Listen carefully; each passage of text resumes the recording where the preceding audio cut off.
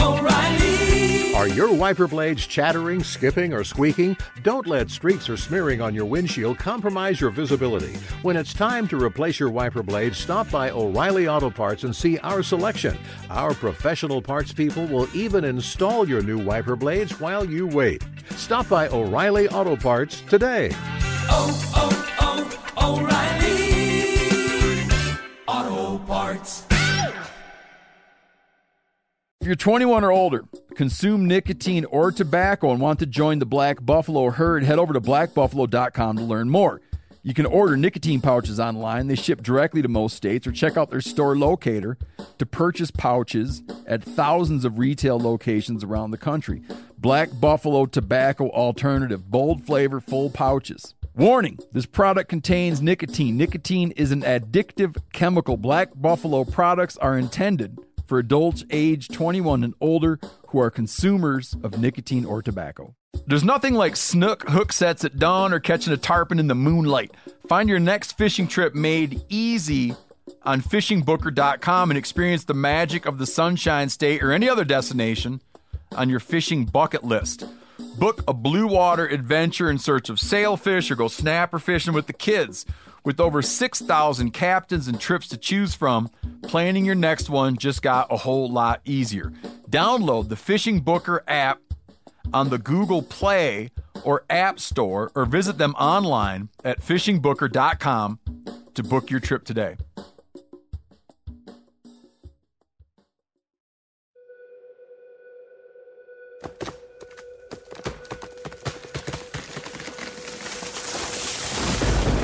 This is the Meat Eater Podcast coming at you shirtless, severely bug-bitten, and in my case, underwearless. We hunt the Meat Eater Podcast. You can't predict anything. Presented by First Light, creating proven, versatile hunting apparel from merino base layers to technical outerwear for every hunt. First Light. Go farther, stay longer. All right, everybody, it's the return of the author, Buddy Levy. He's the author.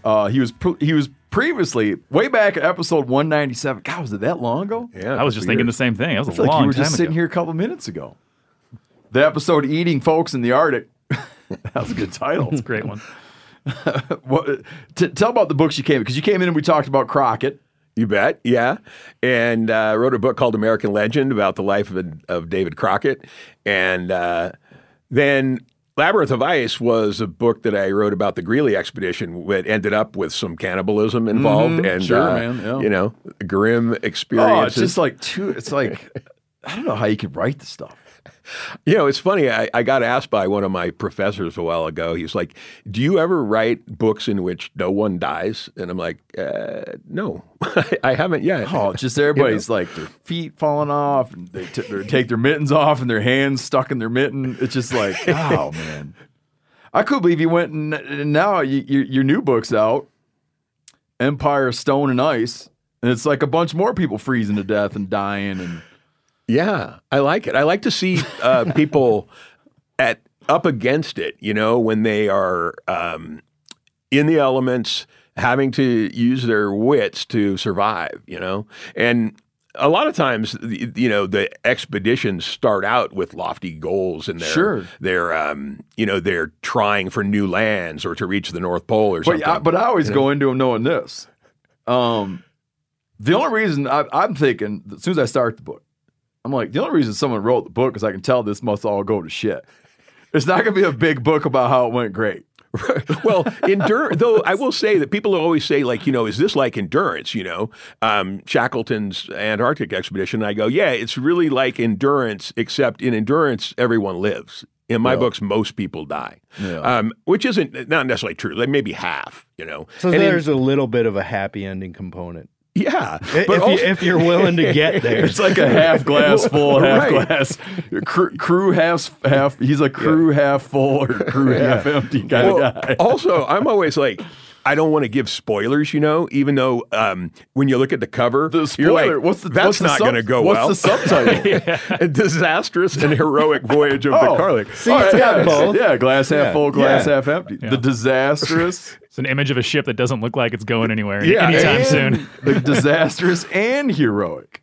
Right. Yeah. So, it's, I really do like stories that have, protagonists and antagonists, and also where once things have gone really poorly, then there has to be some kind of industriousness and people who figure out whether it's navigation or whether it's like, woodscraft and how to MacGyver their way out of these really dire situations. I just love, and also I guess I'm sort of drawn to the cold. This is a second book I've written about the Arctic, and I have a third one under contract that's about the going to the North Pole in dirigibles.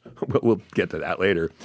In a what? It's semi-rigid dirigibles, aka blimp. Yeah. But I got you. Yeah, so they I didn't know tried someone tried that. Yeah, in 1905 they tried to fly blimps to the North Pole. Did they all eat each other? It didn't end well. Let's put it that way. Crashing a blimp a couple hundred miles from the North Pole is not, it's not usually on the flight plan. Yeah. There's something about, the far north for one thing. Uh-huh. I grew up with a dad who was a Nordic skier and ski racer, and he used to take us out in southern Idaho, and, I would go duck hunting on Silver Creek, and it would be like 20, 30 below sometimes when I was a little kid, and so, and I guess just being in cold places has always kind of intrigued me, the idea of like, especially historical stories where, they did not necessarily have the kind of gear that we have now. Sure, yeah. In some cases, though, the Inuit Arctic clothing is probably better than what we have. I just am really drawn to expeditions gone awry, and then how are they going to get out of this? Yeah, one of the things I want to get into with you when we get going on it is I've always been a big fan of Stephenson. Okay. And I always knew that he had like a little bit of a fall from grace. Oh, yeah. But I didn't fully understand the fall from grace. And I don't know, like, you paint him out to be a real, he's the villain of the book. But it doesn't, like, what he does that's villainous doesn't undo why I'm interested in him. Really? So I'm interested because, like, his observations and the things that he recorded about the Eskimo hunters that he spent time with. I mean, he had observations and things about life ways and cultural practices that I haven't encountered anywhere else. I mean, he might have been a total, like, what's in it for me? I'm out of here. And I'll let you guys kind of die. He might be that kind of guy, but it doesn't undo some of the insane stuff he did. Yeah, that's true. And I mean, I'm glad you brought it up because Vilhjalmur Stefansson, it's just funny, he was born William, and then he changed his name back to the Icelandic sounding Oh, I didn't know that. Yeah. That's Vilhjalmur. another score against the guy. Yeah. And by I the was way, Vilhjalmur. So how would you have said it? Vilhjalmur. He was born William? He was born William, nicknamed Willie. That would annoy the shit out of me if that it's happened like today. he didn't want to sound American. He wanted to sound more authentic. Well, right. To his chosen region. For being an explorer or a would-be, Arctic legend, having a name like Amundsen or Nansen or Fridtjof, which is, but yeah, it was funny because he was born William. He changed his name back to the Icelandic spelling, but his people called him Steph. It was easier than pronouncing Vilhjalmur. Well, I didn't know that either. But the guy, I used to hang out with the guy. I used to peel logs for log homes, and another log peeler. He's like, he would always tell everybody his name's Bear Paw. And I'm like, I don't think that it probably is. No, but yeah, you're right. I mean, the guy he's really complex, and because this book, Empire of Ice and Stone, deals mostly with the period that just has to do with the Canadian Arctic expedition. Yep. His actions in and around this particular expedition are the ones that I primarily deal with and treat. But you are absolutely... It's strange behavior, man. Yeah, I mean, you were absolutely right that if you take in totality the bulk of this guy's work, he was very influential in understanding how it was possible in really small teams to live in the Inuit or Inupiat way. The problem I think he ends up having is that he's trying to do an expedition that is of a much bigger scale, involving, multiple ships, 15 scientists.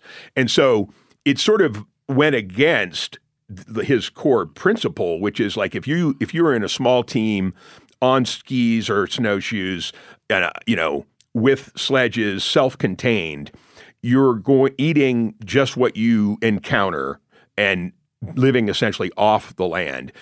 You're going to be able to do better than if you're trying to take, whole bunches of people who may or may not have a lot of experience in ships, in very uncertain waters. And then that's when things go wrong, And so, I think he's a really complicated figure. And I struggled a lot with, how much to villainize him, I have to say. So in the scope of just what happens in this book, some of his actions, I think, were, you can't really square it with like what he should have done. Sure. It was self-seeking. No, we'll cover it. Yeah. I got a quiz question for you, though. Okay. Oh. What was Stephenson's favorite wild game meat? I'm going to go with ugruk or bearded seal. Wolf. Really? Mm-hmm. Liked it more than anything else. Wolf. One of my favorite Stephenson meals, he talks about it in My Life with the Eskimo, is they find a whale, a beached whale, and its tongue is dried out, but it still looks good. Pretty good shape. They cut its tongue out. He talks about how they had to boil it and change the water multiple times to get all the salt out of it. And they later learned from the Eskimo that that whale's been laying there 5 years. So it's fermented and tempered. Oh, man. We should get, we got to cover a couple things real quick, but we should get our terminology right. Let me tell you a story. I was on Nunivak Island, with the Chupik Eskimo. And I said to a Chupik Eskimo, I said, hey, I noticed you guys say Chupik Eskimo. What do you like a white guy like me to call you? And he goes, well, if I'm not an Eskimo, what am I? I said, I'm just checking, man, because there's a lot of confusion about the whole Inuit Eskimo thing. And he's like, I've never heard anybody call me a Chupik Inuit. He hadn't. No. It's like, well, what did he call himself? Chupik Eskimo. Chupik Eskimo. So there's this kind of thing. I think that there's a lot of confusion around the terms. And now anytime it's just one of those situations where maybe I'm like, okay, maybe he'll say it, but it's not cool for me to say it. But he's like, if you're not going to call me that, I don't know what you're going to call me. It's like that. We had the Native American guest, and we asked him, is Indian cool? And he's like, yeah, but for some, it's not. Yep. So maybe it's like that. So what are we gonna, I noticed that in the beginning of your book, you're like, I'm using Eskimo because all the journals, that was at the time, like when people are talking, and that's the term I'm going to stick with in my book, though. Right. These are like people of different tribes, and many of them now go by Inuit, right? Yeah, that's a really good point. And so I actually have that disclaimer on one of the first pages of the book, because but so the term for most of the people that were on this expedition would be Inuit or Inupiat. And so it depends a bit on where they're from, and so I think it's important to distinguish, but it got a little bit clunky to that's why I wanted to just use the word Eskimo because they were using the word Eskimo. All your sources were using it. Yeah, though, it is important to be sensitive to what people actually like to be called. No, that's why I'm outlining for you that I just asked a person rather than guess. Right. And it was an unexpected reply on his part. Yeah. I think, and so, for the most part, the people that we're dealing with that went on the expedition, who came with the family, who came with Stephenson, and he picked up near Barrow. They were Inupiat. Yeah. And so there were 4 mainly, and then or 5 who originally went on the expedition, right? Yeah. There's a point. We got to. Okay, this is the last thing we're going to do. Okay, and then we're going to start from the beginning. Okay, this is the last thing we're going to do, though. Once you cross the Bering Strait, okay, so in places it's 57 miles, and all of a sudden you're in Siberia. Was that a completely different sort of like tribal? Once you cross the strait, would you find more people who were Inupiat, or is it a totally different tribal history and different groups of humans? Yeah, that's a really interesting question and a good one. So yeah, if you're going up there, looking at the map to the left, Russian Siberia, like Chukchi people and Chukchi, and then to the right, Alaska and in Canada, Inuit. Inupiat. And so it's really interesting because there were some of the native members of the expedition were like freaking out when they realized they were going to be landing on the Siberian shores. Sure. They're like, my people have told me you land there, like you don't come back. They will kill us. And, they just had, some of it was just lore that they had heard. But they end up being treated very well by the indigenous people of the Siberian side. Yep. But yeah, it's an interesting question. In Barry Lopez's Arctic Dreams, he's out hunting.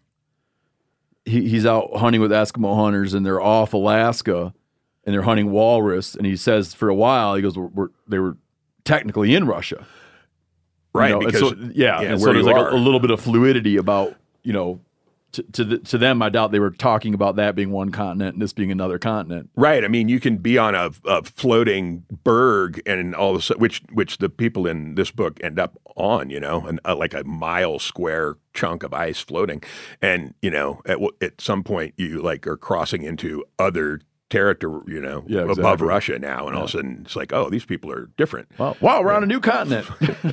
Yeah, trying to not die.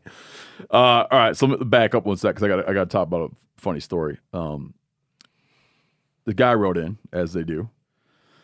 So this guy writes in us a letter. Says nothing to do with Arctic exploration. He's got a brother named Murray. It's a good name for a story. It's a good way to start a story. Yeah. His brother Murray. You just I don't know, man. Starts Sets to paint it a up picture. nice, yeah. His brother Murray is driving through the night on an archery deer hunt when his truck ran out of gas. His truck and his gas can were old. Okay. The truck's fill spout had the flap on it, and his gas can spout was made for regular gas, so the spout diameter prevented him from filling the tank directly from the can. You can picture this, right? I'm going to point out to listeners, in my truck, I keep a little funnel that's well adapted to a little funnel well adapted to my truck's intake.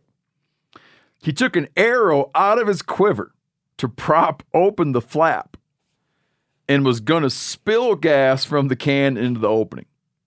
Totally makes sense. Mm-hmm.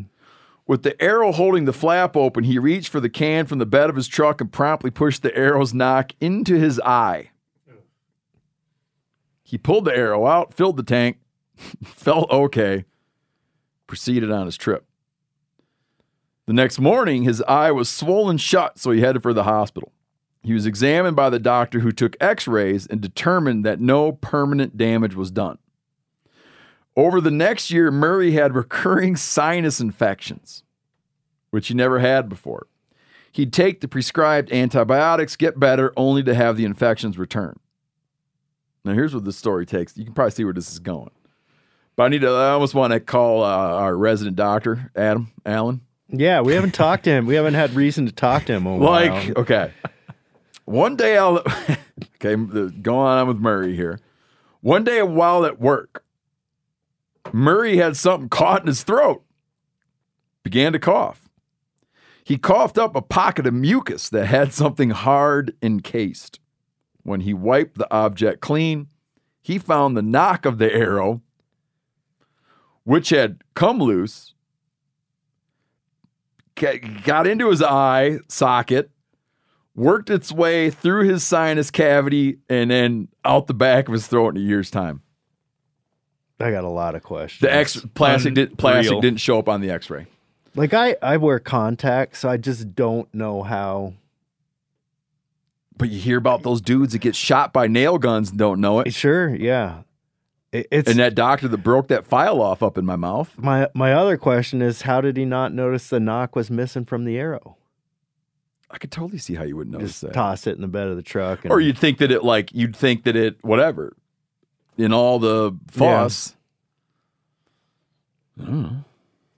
Wonder if he kept it for a You ought to write a book about that. It's a mystery. Yeah. That'd be a good book for you, man.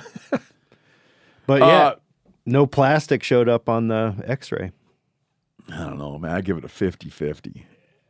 Phil's not buying it. I'm not buying it. You're not buying it, Phil? We got to talk Phil's to calling Alan this guy. about it. Phil's saying this guy's a bald-faced liar. I think this guy might come down and beat Phil's ass. He's risking that for sure. We got to talk to Alan. You call me a liar, Phil? Phil's going to know when he hears that from across the parking lot. Knows. When he hears that from across the parking lot, he's going to know that his theater days are through. That's right. Oh, I know. It's a better outcome than if the other end went in with the broadhead. Yeah. You know that. You can cough that up. Here's a correction that came in. This guy has no... Listen. I'm going to read the correction. During episode 398 with Cole Wetzel, Steve makes an error when discussing the capitalization of wildlife species common names. Quoting here. Steve is correct when he states that black bear would not be capitalized when used in a sentence. Okay. And also that proper nouns such as English would be capitalized when used like in English sparrow. I was talking about how I need to do a seminar for my colleagues because I will oftentimes have to go through something incorrect where someone capitalizes black bear. Okay. However, he is incorrect that sparrow would not be capitalized when utilizing a species' official name such as English sparrow.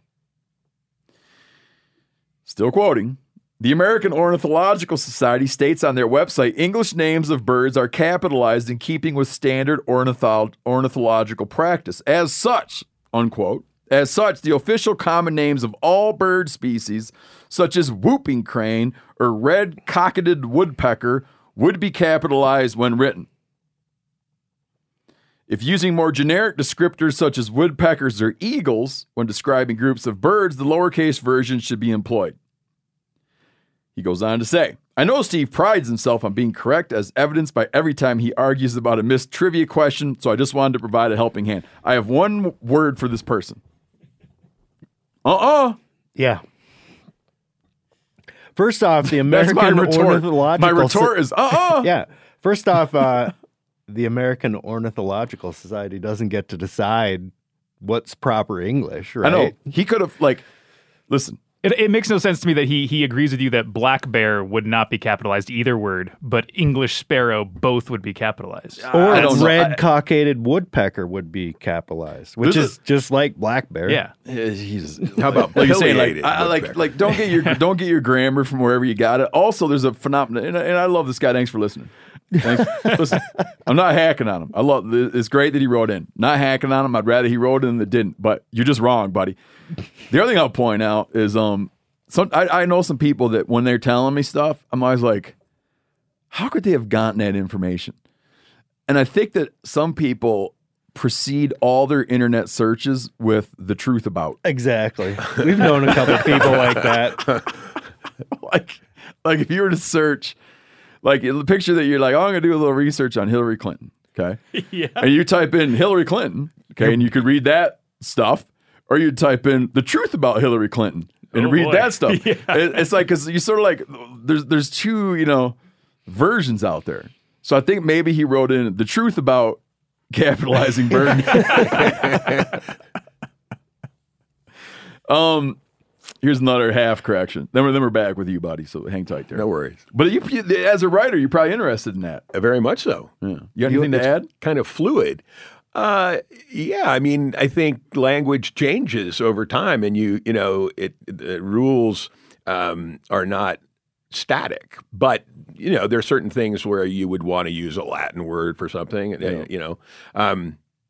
But yeah, you can get in the weeds on this stuff. Oh yeah, you ever read Lewis and Clark journals? How they just randomly capitalize, for whatever reason. All over They'll spell something different, like in the same paragraph, it'll be spelled two different ways. Yeah, just like decide to capitalize beyond all of a sudden in the middle of a sentence. Okay, here's a guy. This is one. Heffelfinger's not here, but this is one for Heffelfinger. Here's a wrinkle that crossed my mind in the ongoing. I added the word ongoing. I misquoted him. He's saying, here's a wrinkle that crossed my mind in the white-tailed deer debate. I'm adding that's an ongoing debate with our buddy Heffelfinger. He asks, has anyone brought up how bighorn sheep is the accepted name? It looks to me like it's grammatically the same as white-tailed deer. But no one insists that you call them either bighorned sheep or just bighorns. Wonder what Heffelfinger thinks about that. Bighorns is pretty common, I feel like. Yeah. But I get what he's saying about the comparison to white-tailed and bighorned. I bet if you went back in time, you would find that they probably once upon a time, Heffelfinger will have some smart-ass know-it-all thing to say about this. But I bet if you went back in time, it was like big. You'd see an example of big hyphen horned. Well, it was before it was officially named. They would just describe these animals as that deer is white-tailed, that sheep is big-horned. But now, and then it just becomes like Buddy was saying, becomes something entirely on its own after a while. So you'd have to look at what. It'd take about 3 seconds to go look at what is its official name. I think its official name is bighorn sheep. Yep. But this guy's not wrong like the last guy. No, that guy was wrong. Remember, when you were a kid, did you watch Happy Days? Oh, yeah. Reruns? You remember when Fonzie had to apologize, but he couldn't do it. He couldn't pronounce say wrong. the word. He'd be like, I was All right, buddy, how do we begin? Let me set the scene. One of the things I like most about this book is you're going to take off after this, is that when I give at times I'll give a list of like 10 favorite books, 10 greatest books for outdoor enthusiasts. My Life with the Eskimo is always on there. Okay. It's amazing. Yeah. Let me get like Arctic Dream. It's like Coming Into the Country by John McPhee. Like greatest book for outdoorsmen. Okay. Be like Coming Into the Country for John McPhee. My Life with the Eskimo by Stephenson. Arctic Dreams by Barry Lopez.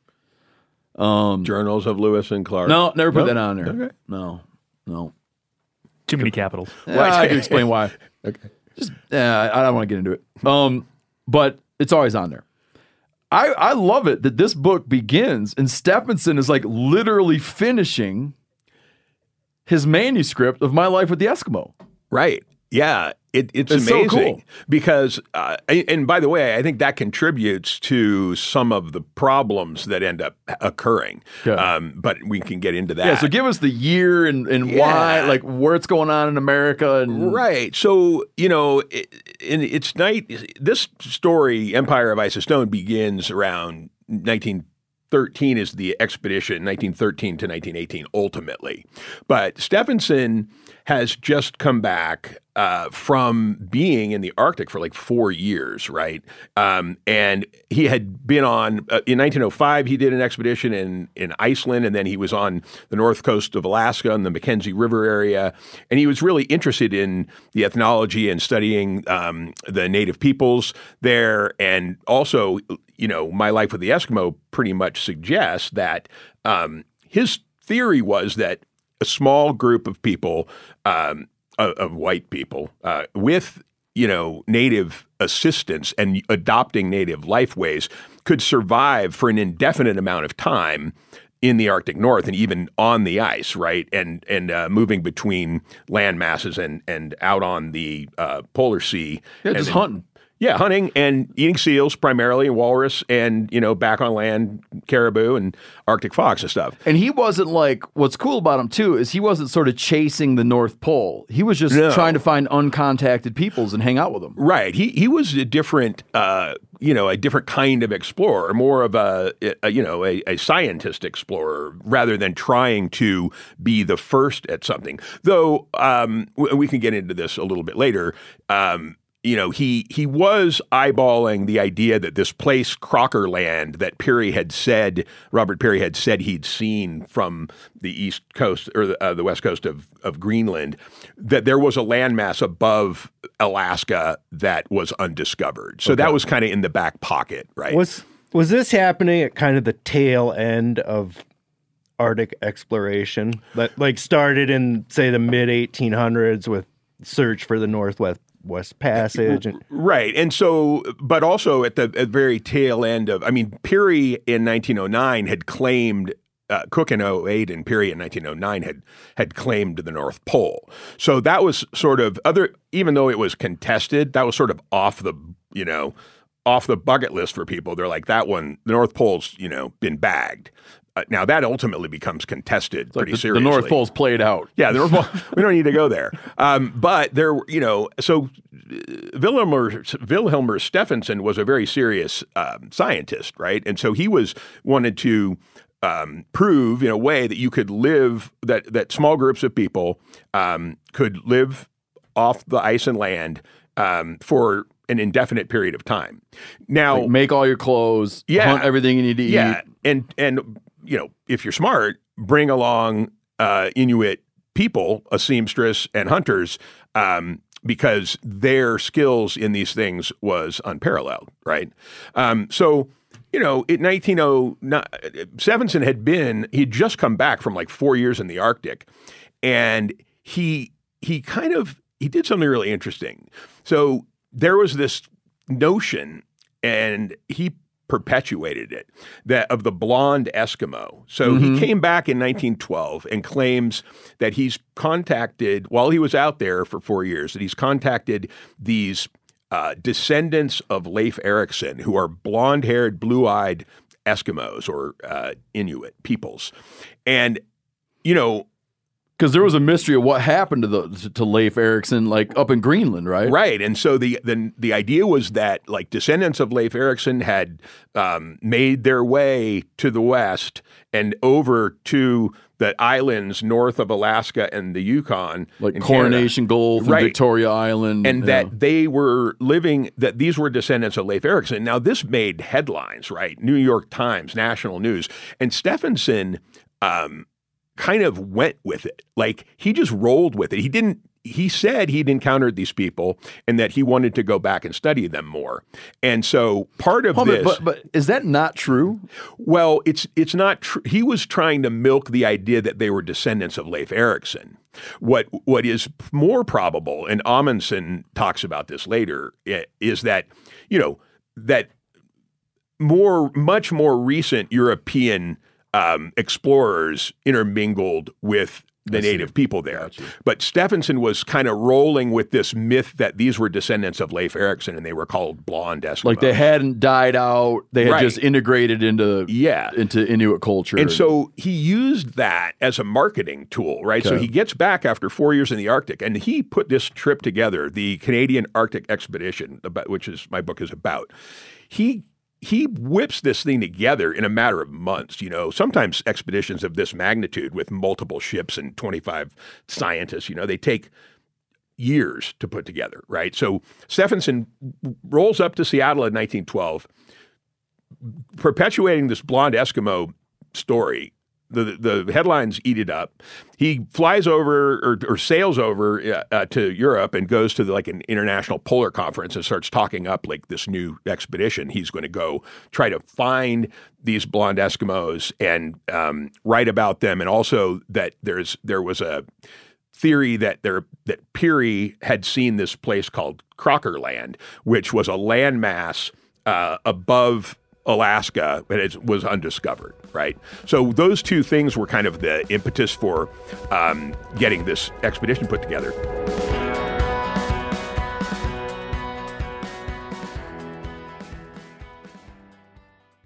Hey man, after years of fine print contracts and getting ripped off by overpriced wireless providers, if you've learned anything, it's that there is always a catch. So, when I heard that for a limited time, all Mint Mobile wireless plans are $15 a month when you purchase a 3-month plan, I thought, well, what's the catch? But it turns out there isn't one. Mint Mobile's secret sauce is that they sell wireless service online. They cut out the cost of retail stores and pass those sweet savings directly to you. Ditch overpriced wireless with Mint Mobile's limited time deal and get 3 months of premium wireless service for $15 a month. To get this new customer offer and your new 3-month unlimited wireless plan for just $15 a month, go to mintmobile.com/meateater. That's mintmobile.com/meateater. Cut your wireless bill to $15 a month at mintmobile.com/meateater. $45 upfront payment required, equivalent to $15 per month. New customers on first 3-month plan only. Speed slower above 40 gigabytes on unlimited plan. Additional taxes, fees, and restrictions apply. See Mint Mobile for details. Man, I'm just coming back not too long ago from youth turkey season in Wisconsin. Now, last year at youth turkey season, it rained and snowed the whole time. This year at youth turkey season, it was in the 70s and even up to 80. So me and my kids are pouring it to it. And after a while, I realized they didn't drink anything all day, and they haven't drank anything all day. Well, that's why it's important to get hydrated and have something you're going to like to help you, encourage you to get hydrated. Doesn't matter. Outdoor events, turkey hunting, playing sports, beach days, mountain adventures. Summer requires extraordinary hydration that's built for everyday dehydrating moments. With 3 times the electrolytes of the leading sports drink, plus 8 vitamins and nutrients in a single stick, it's clear why Liquid IV is the #1 powdered hydration brand in America. Tear, pour, live more. 1 stick plus 16 ounces of water hydrates better than water alone. I'll say that again. Hydrates better than water alone. Turn your ordinary water into extraordinary hydration with Liquid IV. Get 20% off your first order of Liquid IV when you go to liquidiv.com and you use code MeatEater at checkout. That's 20% off your first order when you shop Better Hydration today using promo code MeatEater at liquidiv.com. Looking for the perfect gift to celebrate the moms in your life? Aura Frames are beautiful Wi-Fi connected digital picture frames that allow you to share and display unlimited photos. These things are super cool as a gift, especially if you got mom, aunt, grandma, whoever, and you want to keep them up to speed on what the family's up to, okay? It's easy to upload and share photos via the Aura app. And if you're giving an Aura as a gift, you can even personalize the frame with pre-loaded photos and memories. Named the best digital picture frame by Wirecutter and selected as one of Oprah's favorite things, Aura frames are guaranteed to bring joy to moms of all ages. You can share photos to the frame instantly from anywhere, meaning you share videos, photos from any device, and they will instantly appear on the frame, wherever it is in the world. There's no memory card required. Right now, Aura has a great deal for Mother's Day. Listeners can save on the perfect gift by visiting auraframes.com to get $30 off plus free shipping on their best-selling frame. That's auraframes.com. Use code MeatEater at checkout to save. Terms and conditions apply. So Stephenson goes over to Europe, makes a couple of presentations.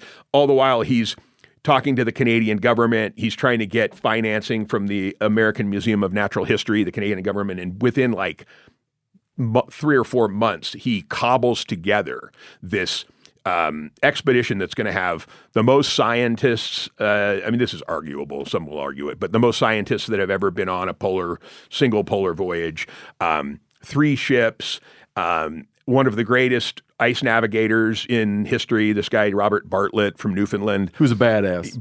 Total badass. Yeah. And then, he's cobbling this thing together. The thing that I found really amusing is that he gets all these scientists together, he gets the money together from the Canadian government.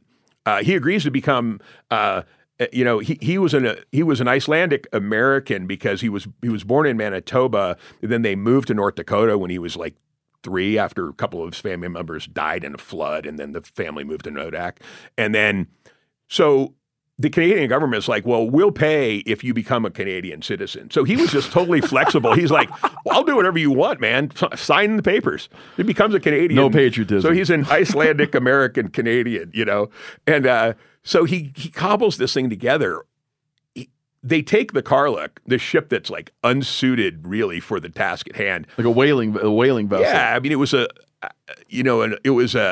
Karluk is the Aleutian word for fish, and it was used in Seattle in the salmon industry, and it was a whaling vessel. It was like how long was that boat? The boat's about 129 feet. Okay, and so ship, I guess. Ship, yeah. But I mean, what's so bizarre about this is, and I love it in a way about Stephenson. He's so badass. He's like, Bartlett. He ends up enlisting this guy Bob Bartlett, who had been. The backstory on Bartlett is that he had been on 2 attempts to the North Pole with Peary as the captain of the SS Roosevelt, like Peary's ironclad, super badass ice-breaking expedition vessel, right? And so Bartlett had gone almost to the North Pole. He got sent back because Peary took Matthew Henson instead for the final 150 miles. But he was already a known explorer and had won like the Hubbard Medal. He was a big deal. But Stephenson ends up like, okay, I'm going to use this guy and I'll meet you in the Karluk up in Nome. But Stephenson takes like a cruise pleasure ship, the SS Victoria, and he's on the ship heading toward where they're all going to meet in Nome. And he's like writing the manuscript. He's got a secretary with him. He's finishing the book, like My Life with the Eskimo, thinking about how I'm going to turn this into a bestseller while this new expedition is supposed to be taking off in like a month. So he arrives on a separate ship and then rolls up to Nome and is like, okay, well, let's go now. Submits his manuscript. So, and then they take the manuscript and like he's me and Brody. It's how you right up to deadline. Was he a popular writer? Well, at the time? Yeah. Like, I mean, he was becoming like an Arctic expert, right? Yeah. But so this thing, he had spent 4 years. He was just dropping this manuscript that was going to be like My Life with the Eskimo. How here's how it's done, and then but that was going to be published like probably when he came back or handled by other people, so that he would come back to a bestseller. And he's got the follow up ready to go. Right, he's got the sequel. That's what I've been doing. Labyrinth of Ice, Empire of Ice, and then Realm of Ice and there Sky. You go. Yeah. But what I found so interesting about him is that he was multi-dimensional. He already had lived in small, with small groups in like the Mackenzie River Delta for years and living pretty much off the ice and land and sea ice. And so he was very good at that. I think what he was less skillful at is organizing an expedition of the magnitude of the Canadian Arctic expedition. Yeah, these guys, it goes to shit so unbelievably fast. It's amazing. It's like, I mean, literally, like they leave, and then it went to shit. They leave, and they get all their, like they leave Esquimalt. They end up going to Nome. And then Bartlett, the captain who's from Newfoundland, he's like, this ship, it's not really suited. This guy has been the former captain of the Roosevelt, like super badass vessel, right? And he's in this small ship with, I think he called the engine, he said it has the power of a coffee pot. It's like just not built for breaking through ice. And by the way, these were not. They weren't technically icebreakers anyway, but they had to be nimble and they had to be sheathed in hardwood so that you're going to encounter ice, right? The problem is that when they took off, Bartlett finally stops and says, okay, we need to do some work. We got to retrofit the ship. What time of year did they? Well, so they're taking off in July, and in that region, the window is pretty short anyway for navigable waters. And they were trying to make it from Nome after they got through the Bering Strait and everything. They're trying to make it from Nome over to Herschel Island, which is above the Canadian Yukon to the east. So it's a few hundred miles, 400 miles or something. And the goal was to get there, and then they were going to unload all the ships and like retrofit everything and then get it together from there. And there's a sort of ongoing joke among the members of the ship. They're like, because what happens is they leave so fast because the weather window is closing that they don't have they've got 3 ships, the Karluk, which is the flagship of the expedition, the Alaska, and the Mary Sachs. And they're all going to be used in different ways. But they have all the wrong equipment and the wrong members on the wrong ships. So Stephenson's like, we'll sort that out at Herschel Island.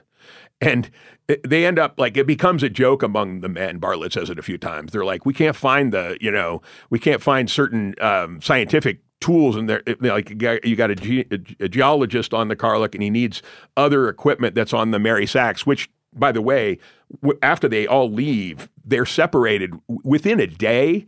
The Armada is completely separated, and they never see the Alaska or the Mary Sachs again. The people of the Karluk don't. Yeah, I want to make sure people understand this. Be like, let's say you have a big group of friends. You're all going to go on some kind of monster hunting trip, road trip, hunting trip, and you're all planning on being in different areas, hunting different shit. But you're in such an eagerness to get out of there and get some miles behind you that you just load everything randomly into trucks. Yes. And in other people's and you're not trucks. even in the truck you're supposed to be in for where you're ultimately going, and then you pull out of the parking lot and never see each other again. How was the hunt? Well, yeah. So it's really funny you point out like how quickly this thing becomes a debacle, right? So Stephenson's on the Karluk, and Captain Bartlett is on the Karluk, and a number of the scientists, right? But then some of them are on the Alaska and the Mary Sachs, and they get separated like the day out, right? So then the ship, the Karluk, gets in. There was a really, really heavy winter, ice and snow much earlier. So by early August, they're experiencing snow squalls, really 0-degree temperatures, and they're starting to encounter big ice pack already, and they're just like 5-10 miles off the coast of Alaska at this point, and the guy, so there's a bunch of the wrong equipment and a bunch of the wrong people are on those ships.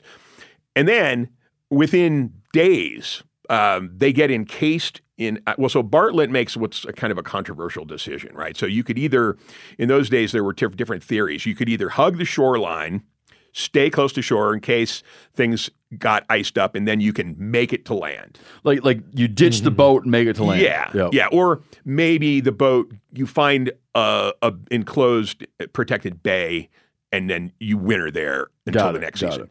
But the other approach was to go out farther offshore, where often there were bigger open leads and open leads of water, and so Bartlett, after consulting with Stephenson, and this becomes kind of controversial because they don't really agree on who said what, Bartlett decides to take the bolder choice, which is to go offshore and then head east through, weaving through open leads between the ice and make it to Herald Island. Yeah, I just want to clarify a thing here, and you can chime in on this.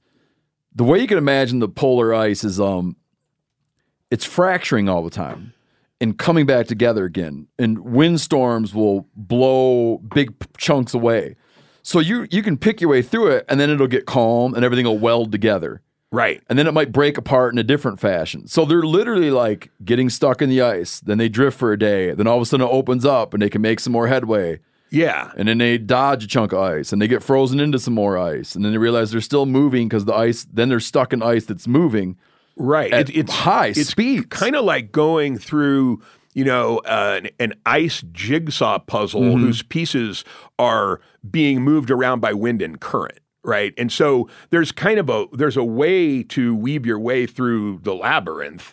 And you have to make headway when these things open and part, and there's a few miles of open water. But the stuff is all happening earlier than usual. And so the irony of this is that the first thing they're trying to do, we're going to take these 3 ships, go over Point Barrow, and then head east to this place called Herschel Island and meet there. They never even do that. So, because now what ends up happening is that the two other ships, the Alaska and the Mary Sachs, they make it through, but the story that I follow concerns itself more with what happens to the members of the Karluk, which is the flagship. And Stephenson and the captain, Bartlett, are both on it. So, and a bunch of scientists, and then an Inuit family and a couple hunters. So Bartlett makes the bold move. He's going to go offshore and try to make his way north and then up and around and meet at Herschel Island. Within days, they are what's called beset or encased in like a mile square of ice, right? So it sort of knits all around them, and they're like in a floating iceberg, though it's not like high berg. It's like a flat flow, right? And it's hauling ass. And then things really go whack. So they hang out on the ship, like waiting around for a while to figure out like what's going to happen. And two really important things happen early on.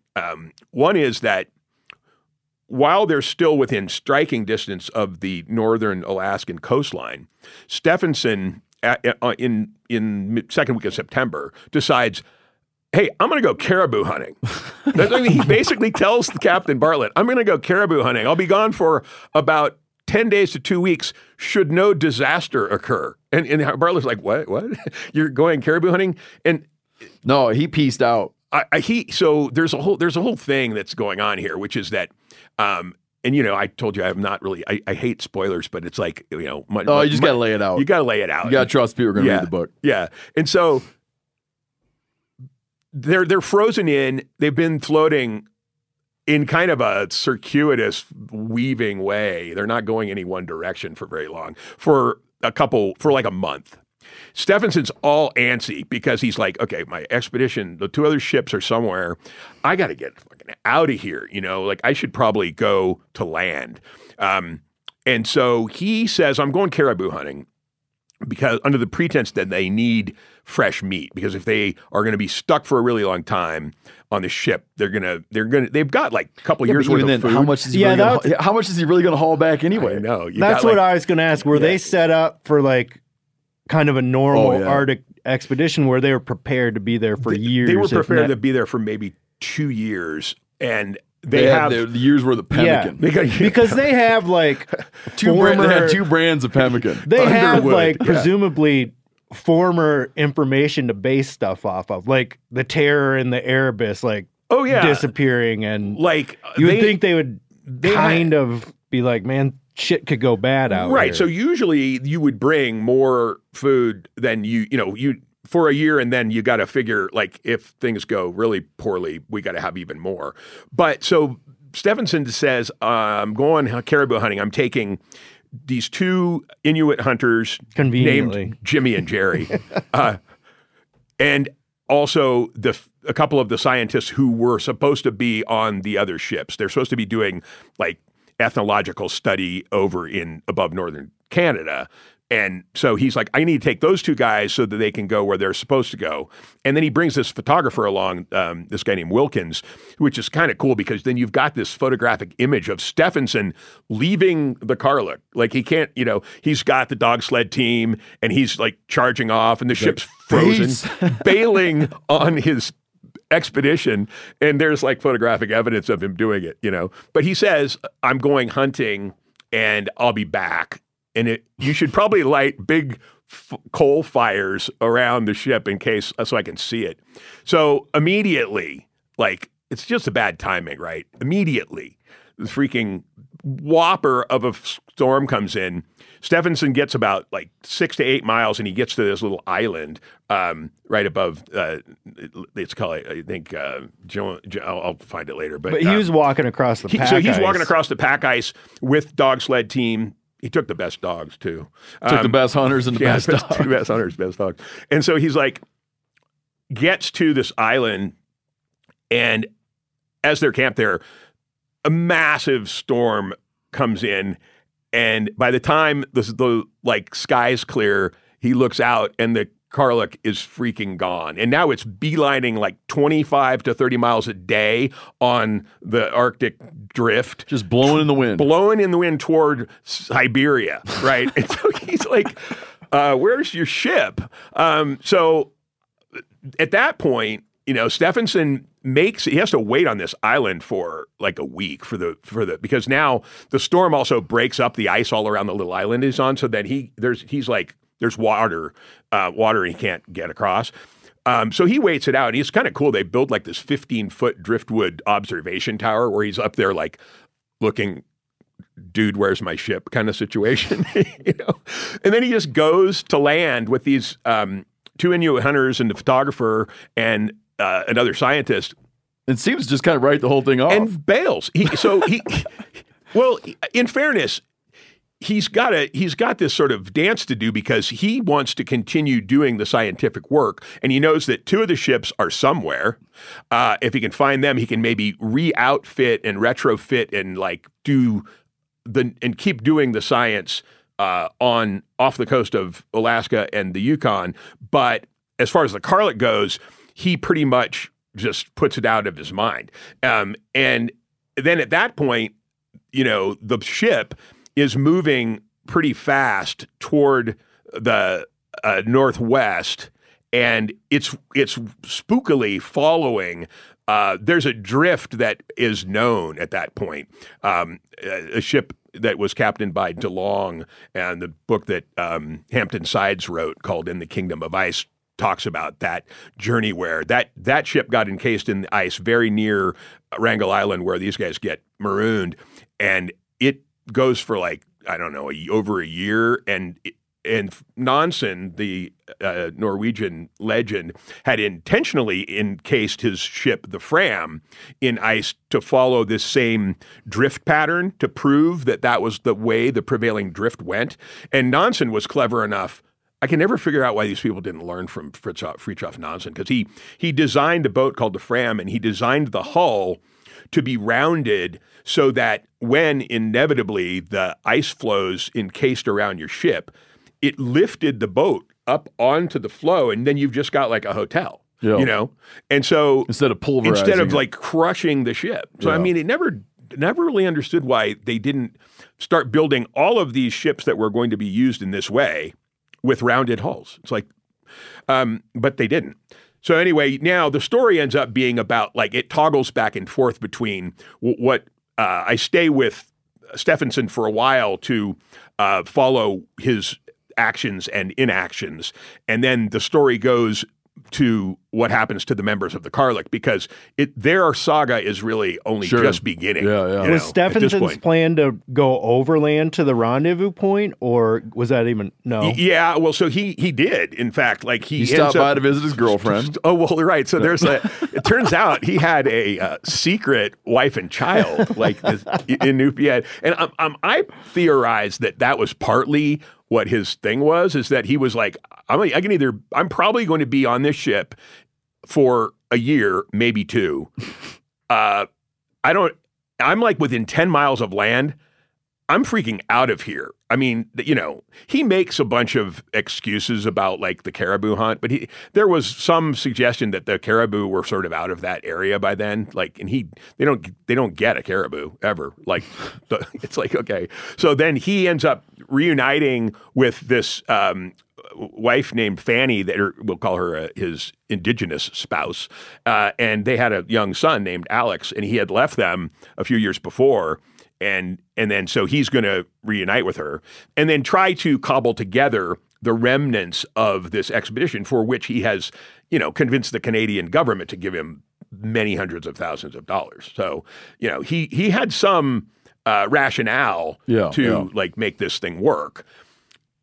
The thing is, I just find that his inaction around trying to like do anything about the Karluk ends up being why I view him as a little bit villainous. But he does great science. Yeah. But anyway, so then the story becomes about like what the hell happens to this ship floating in a square mile of ice across the Arctic Ocean. We can leave Stephenson behind, but leading up to it, what was interesting is he's doing media.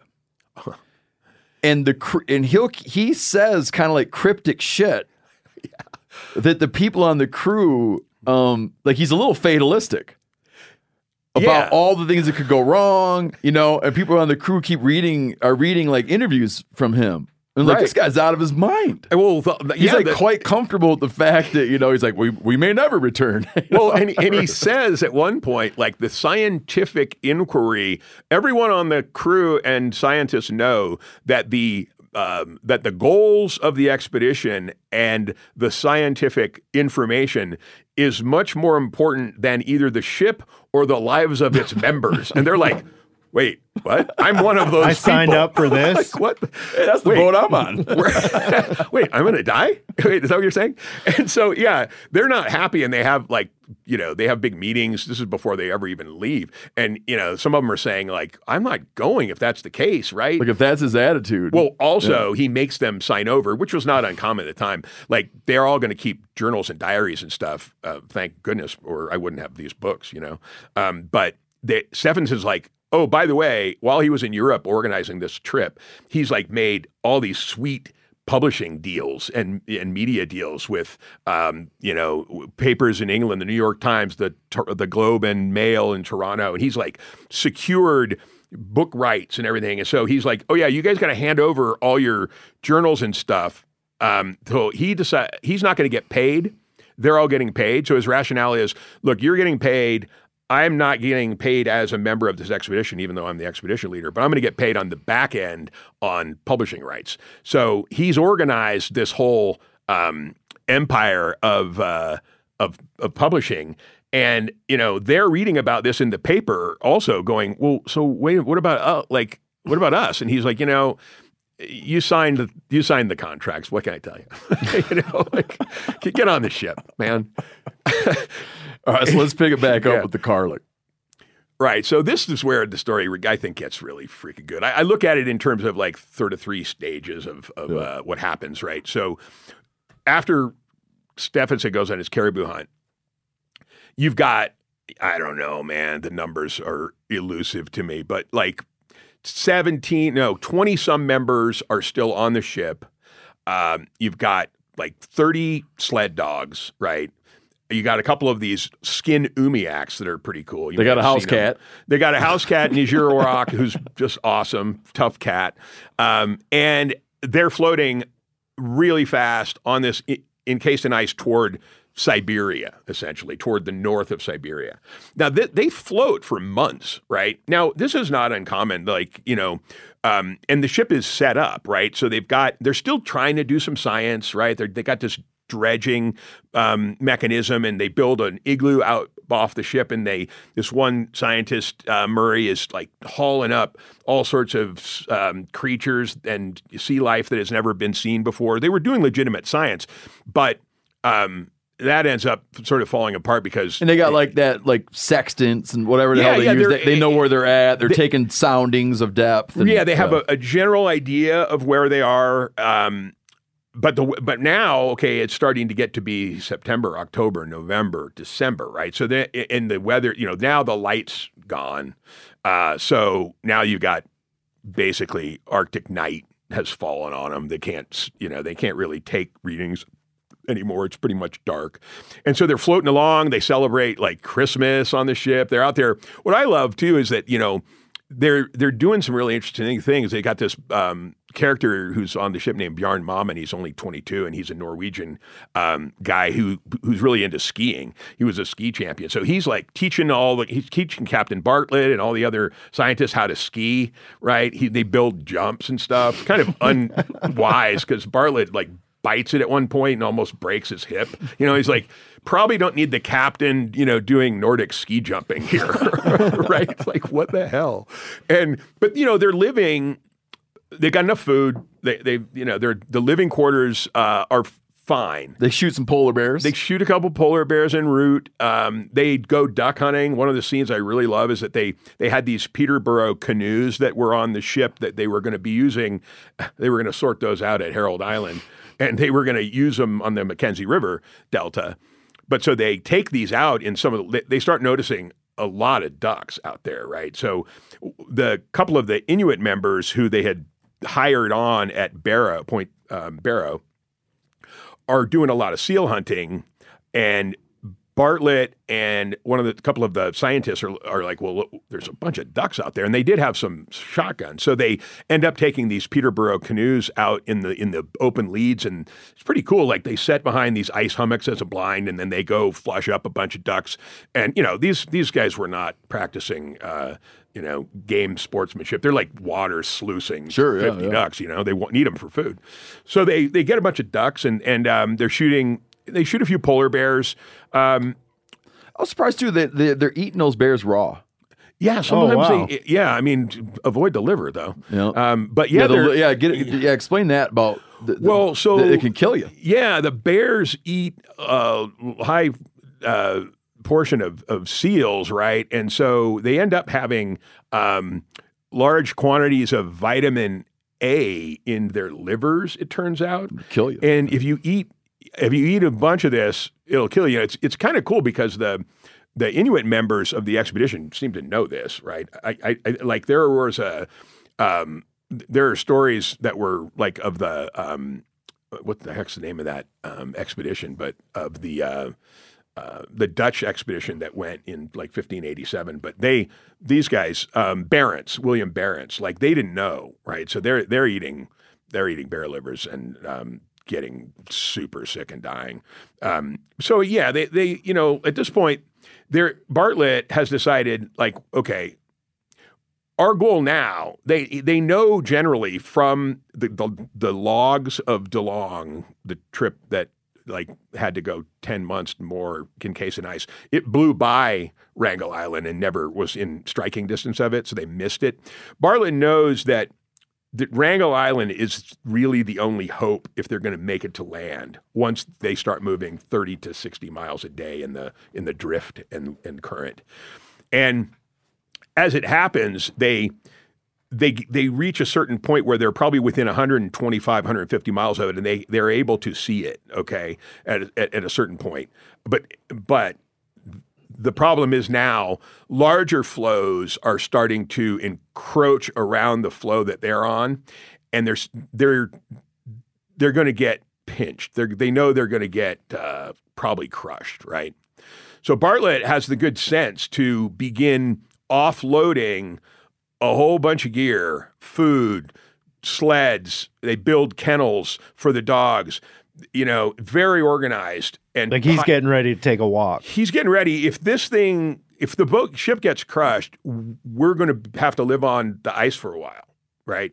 And so it takes a little while, right? So there's some false alarms that these fang-like, teeth of ice crush into the side, but then they're able to pump it out for a while. They actually are able at one point to unload a bunch of the stuff, and the Karluk rises up so it's not as imperiled. And that sort of the picture on the cover is when it was a little bit up higher, and they got ice blocks and stuff shoring it up. Eventually, that's all, the ice is way too powerful, and the ship gets crushed.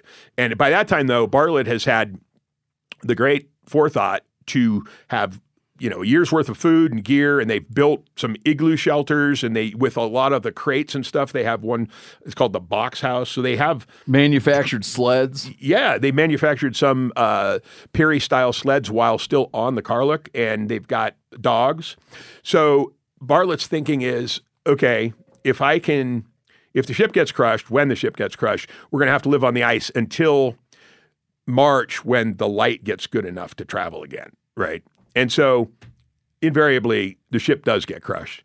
It's a great scene, though. I love the scene where Bartlett's got a flair for the dramatic, right? So he's in the galley. No, everyone's off at the box house and the ice house. They've taken everything off. They've got their beds, sleeping situations set up. And Bartlett's like stays in the galley, and he's got like a phonograph, and he's playing record after record, and then theatrically kind of throwing them into the fire, And he saves Chopin's funeral march for the last one. And I would love to see this in a film, like, great, because he's like puts it on, and it's got this like dirge thing. Death is coming. And then he goes out onto the rail. If you saw this scene in a movie, you would think this is over the top. Calm down, dude. Yeah, like, what are you doing, man? And he stands on the rail, and then, right as funeral march is playing, the notes are drifting off into the Arctic wind. I milk this pretty hard, by the way. Yeah. And then, he steps off, and the car, it's kind of bizarre, like, to think you're sitting there, the ship you've been on for a few months, there it is, and like when it goes down, it's like they've raised the flag to full mast, and then it's like it goes down, the flag goes down, everybody's watching, and then the steam spout is like you just see, and then all of a sudden your ship's gone, and you're on the ice going, okay, now what, right?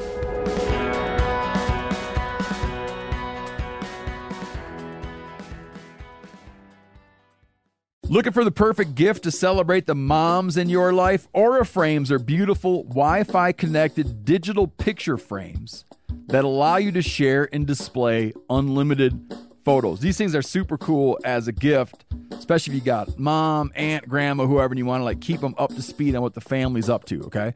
It's easy to upload and share photos via the Aura app. And if you're giving an Aura as a gift, you can even personalize the frame with pre-loaded photos and memories.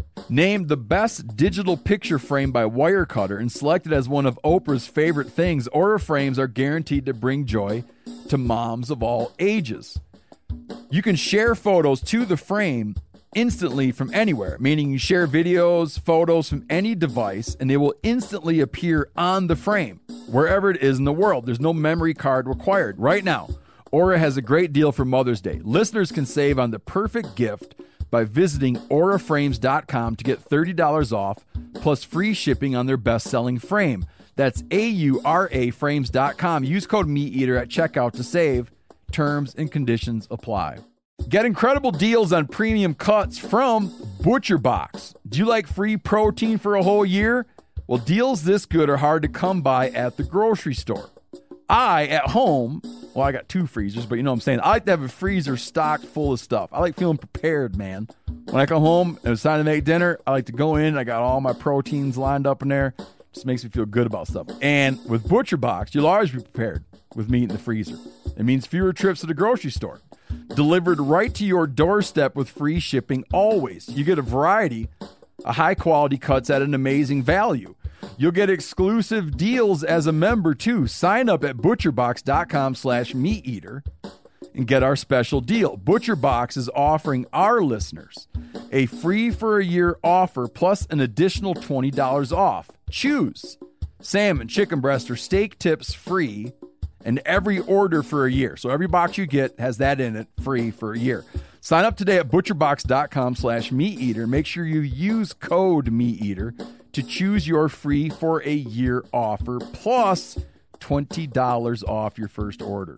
I want to tell you about an American-made success story and Black Buffalo's award-winning nicotine pouches. Black Buffalo was built by dippers with decades of smokeless tobacco use. Black Buffalo is all about the history and tradition of dip, but they understand the convenience and discretion modern-day consumers are looking for.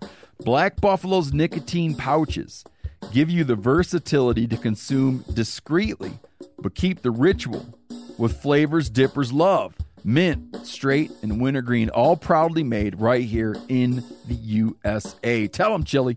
The reason I like Black Buffalo pouches is, one, they're very discreet. And what I mean by that is I can throw one in and almost forget it's there. And I prefer the mint pouches. So if you're 21 or older, consume nicotine or tobacco, and want to join the Black Buffalo herd, head over to blackbuffalo.com to learn more. You can order nicotine pouches online. They ship directly to most states, or check out their store locator to purchase pouches at thousands of retail locations around the country. Black Buffalo Tobacco Alternative. Bold flavor, full pouches. Warning, this product contains nicotine. Nicotine is an addictive chemical. Black Buffalo products are intended for adults age 21 and older who are consumers of nicotine or tobacco. The story becomes about, to me, I think that one of the coolest elements is that Bartlett's driven, he understands kind of the situation, which is, I've got to get these people to land. Now, Stephenson later argues, and I think incorrectly, that they should have probably bolted like he did way earlier across the ice. But Stephenson was already a very skilled ice traveler. He had lived with, the Inuit, and he knew how to do it in small teams. You've got like 15, 17 people. Only a few of them had any experience on ice. Bartlett and this guy named John Hadley that they had picked up in Barrow also. And other than that, these are not experienced Arctic travelers, except the Inuit that they were with, that they had brought, who basically saved all their lives. But so Bartlett knows, okay, at some point, I'm going to have to get all these people to Wrangel Island if we get close enough to it. And then I'm going to probably have to go myself with maybe one of the two Inuits, Kuruluk and Katuktovik, and take them across the long strait south to Siberia, and then go somehow get word to the larger world that we're marooned on Wrangel Island, or they're marooned on Wrangel Island, because he reasons that not going en masse with 20-some people is not going to work. Yeah, and only one, as far as they know, only one white guy has ever been there. Or one group of white, like Muir, right? Yeah. I mean, John Muir, the naturalist, had like written the only real first descriptions of the place, right? Yeah, and it's interesting that they know too that Wrangel Island has driftwood, right, and another island doesn't have driftwood. Yeah, Herald Island doesn't have driftwood, and it's small and uninhabitable, but it's really close. It's like within 30 miles of Wrangel Island, and then Wrangel Island it has populations of polar bear. It has populations of walrus. It ends up having a lot of wildlife. But let me hit you with another quick Stephenson thing from my life with the Eskimo. When he's up in the high Arctic, he's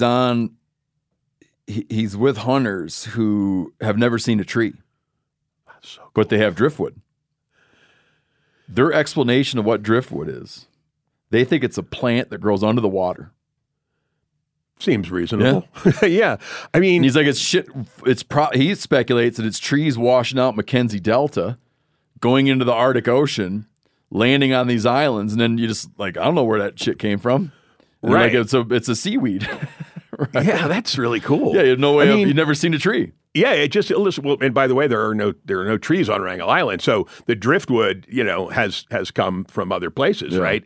And luckily they know that from these logs that they had, and so that Bartlett understands that basically, if I can get them all to Wrangel Island, I got to go then for help, right? And then that's a whole other ordeal. So the book essentially toggles between, first of all, getting to Wrangel Island from after they take all the stuff off the ship. That place is called, they name it Shipwreck Camp. It's like, makes sense. And so they're like, they've got a complicated problem, which is that they've got a year's worth of food. Yeah, you can't move it. You can't move it. Like, you can move some of it and fuel, right? So there's an odyssey of getting from Shipwreck Camp to Wrangel Island, and then the other odyssey of Bartlett trying to go get help. Well, real quick, hit those dudes that tried, the other guys that pieced out. Right. So is really, while they're drifting along, Stephenson's left, and, during the dark night, things are starting to get, as they do on a ship. Like, some people are getting freaking cabin fever, and some people are like, we're in close proximity. There's arguments. And the scientists, three of them, one is named Murray, one is named McKay, and this other Frenchman named Henri Bochat. And those three guys, the two guys, Forbes, McKay, and Murray had been with Shackleton on a 1909 expedition. So in those expeditions, they didn't use dogs. They like man-hauled, right? So harnesses on you, and you're pulling lighter loads, right? And so for a number of reasons that aren't fully explained, like why they're so adamant, these three guys decide, we want to leave the Karluk. Just go it alone. We want to go it alone. And Bartlett is in a tough spot because, if this were a military situation, he would be able to say, like, you can't leave the ship. I'm in command of you and the ship. But because they were scientists hired by Stephenson, it was sort of a gray area.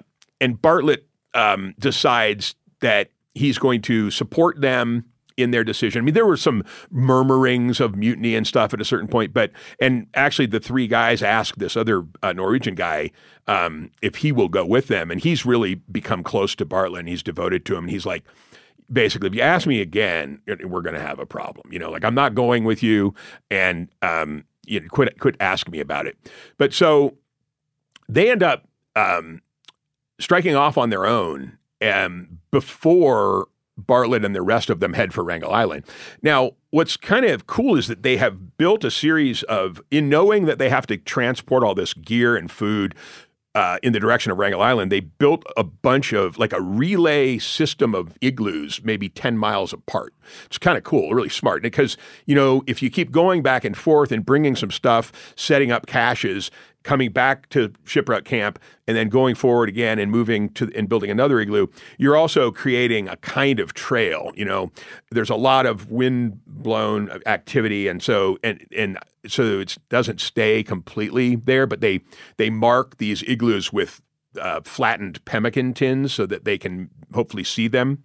But these three guys decide to go it alone, and they don't take dogs, even though Bartlett offers them dogs, because they were used to the man-hauling technique that they used with. Bartlett makes some sign of things saying a waiver. Yeah, he makes some sign of things saying we've decided to take off. Yeah, but this is not my fault. Are they going to do the same thing the rest of the crew is going to do, or are they got a different plan? They got a different plan, and they said, well, we think we're going to use some of the igloos on our way, but their plan is to head south.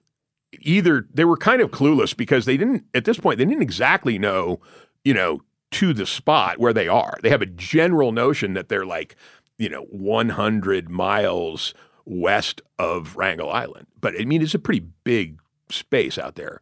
So they end up going on their own. There's a really, really grim scene in which Bartlett continues to send out his own small teams that are going to try to make it over in like relays to Wrangel Island. And they come across these guys after like a week or 10 days on one of their forays.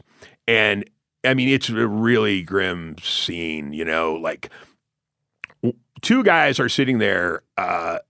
One guy's hand is out of its glove. And this is Murray, and he has cut himself with a pemmican tin, and he's got like infected hand, right? It's all swollen up, and they're barely moving. You can tell their faces are all frostbitten. They don't really know what direction they're going. And the other guys from Bartlett's teams are, they're on dog sleds, and they're like, you guys need help, right? And they say, well, we decided to do it alone. A mile behind them is this French guy, Henri Bochat, who is just in a dire situation. There's all this strewn gear, like they've been lightening their load, so it's like a yard sale. And on you said ice. You said they'd only been out there like a week at that point? Yeah, a week to 10 days, and they're but they're frozen. Like they haven't been taking good care of themselves. Like what you need to do is each night get to an igloo or build an igloo, set up a Primus stove, eat food, stay warm, stay dry if you can, and hope that, of course, that the ice doesn't crack underneath your igloo, which it often did, And then so they come across like this strewn gear and everything, pemmican, and they come across this Henri Bochat guy, and he's just, his feet are halfway out of his mucklucks, his mittens are off, his hands are like black and necrotic and pustules, and he's like, they're like, we need to take you back to shipwreck camp. Get on the sled. And he says, let me die. I'm like, I'm done.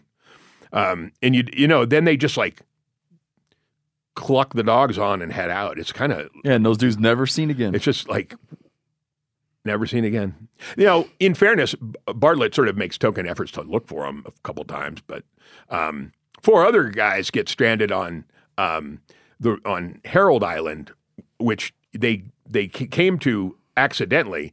They were trying to reach Wrangel Island, and they ended up on Harold Island, which is that really small, inhospitable, no driftwood, no food place. And those guys are screwed. Yeah. When did someone find their bodies? It's like 1926, I'm thinking. So someone just lands on the island, takes a walk, and there's and they were U.S. expedition, and they I believe they had the notion of finding out if they were still there. They were aware of them. They were aware of them, and so it's like. But what's interesting is that so four members. Bartlett's trying to get everybody over to Wrangel Island, but during these relay hauls, at one point, Bjarne Mammen, the Norwegian member of the team, he gets disoriented, and he ends up like within 2 miles of Harold Island, and at this point, Mammen is in pretty bad condition. He's like dislocated his knee, and they don't have that much food left. He realizes he's at the wrong island, so he decides, after consultation with the other members of that little advance team, that he's going to go back to Shipwreck Camp, and these guys can stay. They're within like 2 miles of this island, but there's open leads of water between it and the island at the moment. So he has to make a hard decision, right? He's kind of the leader of this little team. And he says, I'm going back to Shipwreck Camp. You guys make it here. And then they write letters to Bartlett saying, okay, here's what we're going to do. We're going to stay here as long as we can. Come try to get us.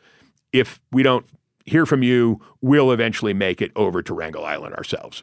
How are they all kind of getting split up into different groups? I mean, it's really what's interesting about that is like, if you think about the polar sea, a lot of times you imagine it being flat, and what is so remarkable about this seascape is how ruptured and undulating and difficult it is. You're not walking in a straight line. 100-foot pressure ridges. Yeah, you're having to go around. So stuff, and also, the light. That's a really great question, though. There are also experiencing a lot of Arctic mirages, right? There are these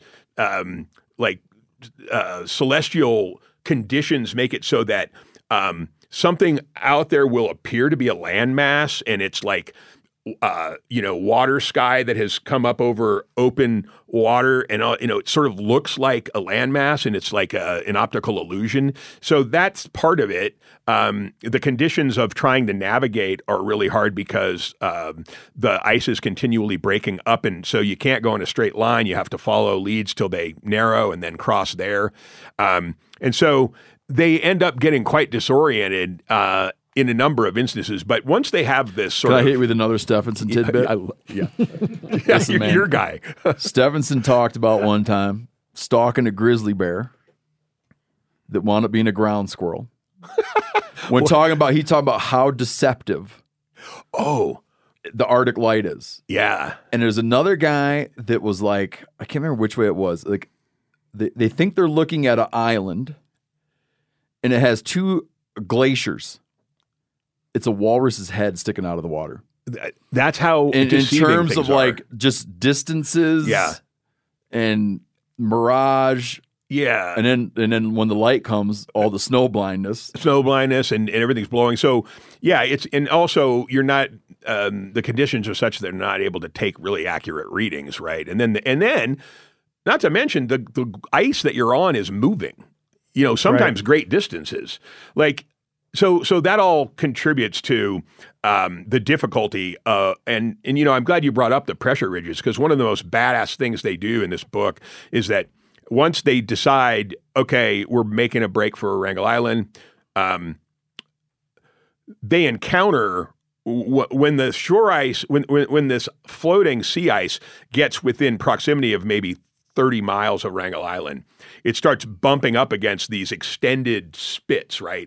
And so the ice that's hitting, it's kind of like a wave, a frozen wave. Mm-hmm. So the ice is hitting the shoreline far out offshore. Buckling out. And then growing. And like some of them are up to 100 feet high. And there's some really cool pictures in the book of like them standing on these things. And you realize, oh my God. So they have to now get sleds and everything over these things. And Bartlett, when he encounters them, a couple of the other guys had gone like maybe 1 or 2 miles each direction, and the thing extends for 10 or 20 miles, this long ridge of ice. And he's like, well, we're going to have to cut our way through it. That's it, right? So then it takes them like 4 days to hack a trail and with the dogs and ice axes and shovels, hack a trail through this series of ridges. And they do some clever things, like they tie a rope between 2 sleds, and then they'll get one of the sleds up. The top of these ridges are really terrifying and precipitous. Like if you fall down, you could well be dead or battered at the bottom. So they take these sleds and they get one to the top, and then they, using men and dogs, they push it over, and then it pulls the other sled behind it. The weight of that sled pulls the other sled up, and then they disentangle that one or untie them and then do it again. It takes them, weeks to get from Shipwreck Camp to Wrangel Island. And at that point, all ideas of them all making it across the long strait to Siberia are out the window because they're in quite bad shape. He makes an interesting call here, and this is where I'm at in the book. So from here on out, you're on your own. But he makes an interesting call at Wrangel Island where he wants everyone to break up into really small groups and spread out all over the place. Yeah, well, the theory... Which it seems so weird to me. Well, his rationale is Bob Bartlett decides very quickly when he lands on Wrangel Island. So first of all, they find driftwood. And they've got some... they have brought with them some tents, right, from the ship. They brought these bell tents. They're kind of like yurts, right? Yeah. Big ones, though, big yurts. And some other canvas tents. But at first it's more conducive to, it's March when they land, March 12th, 1914. And at first that they decide like, we'll build igloos, right? Because they're efficient. So Bartlett determines, okay, there's driftwood. There is some game. They have been encountering seals, but the seals are quite offshore. And then some Arctic foxes and some bears that they have encountered usually the bear situation was like, they're not hunting bears. The bears are kind of hunting Killing them right in camp, man. The bears have been following them. Or the bears will be duking it out with the dogs. Right. And the bears and they'll kill the bear while he's duking it out with the dog pack. There's some really close encounters, though, where one guy, Hadley, has to snag his rifle like while the bear is trying to get to the dogs, and he's on the other side of the sled, and he's like grabbing his rifle within feet of a freaking 10-foot polar bear. When they gourmet butcher a polar bear, they like the back legs, the back straps, and the heart. Oh yeah, yeah. There's no human presence on Wrangel Island. No, and by the way, does it get visited at all? From that's the last known place that had woolly mammoths. Yep.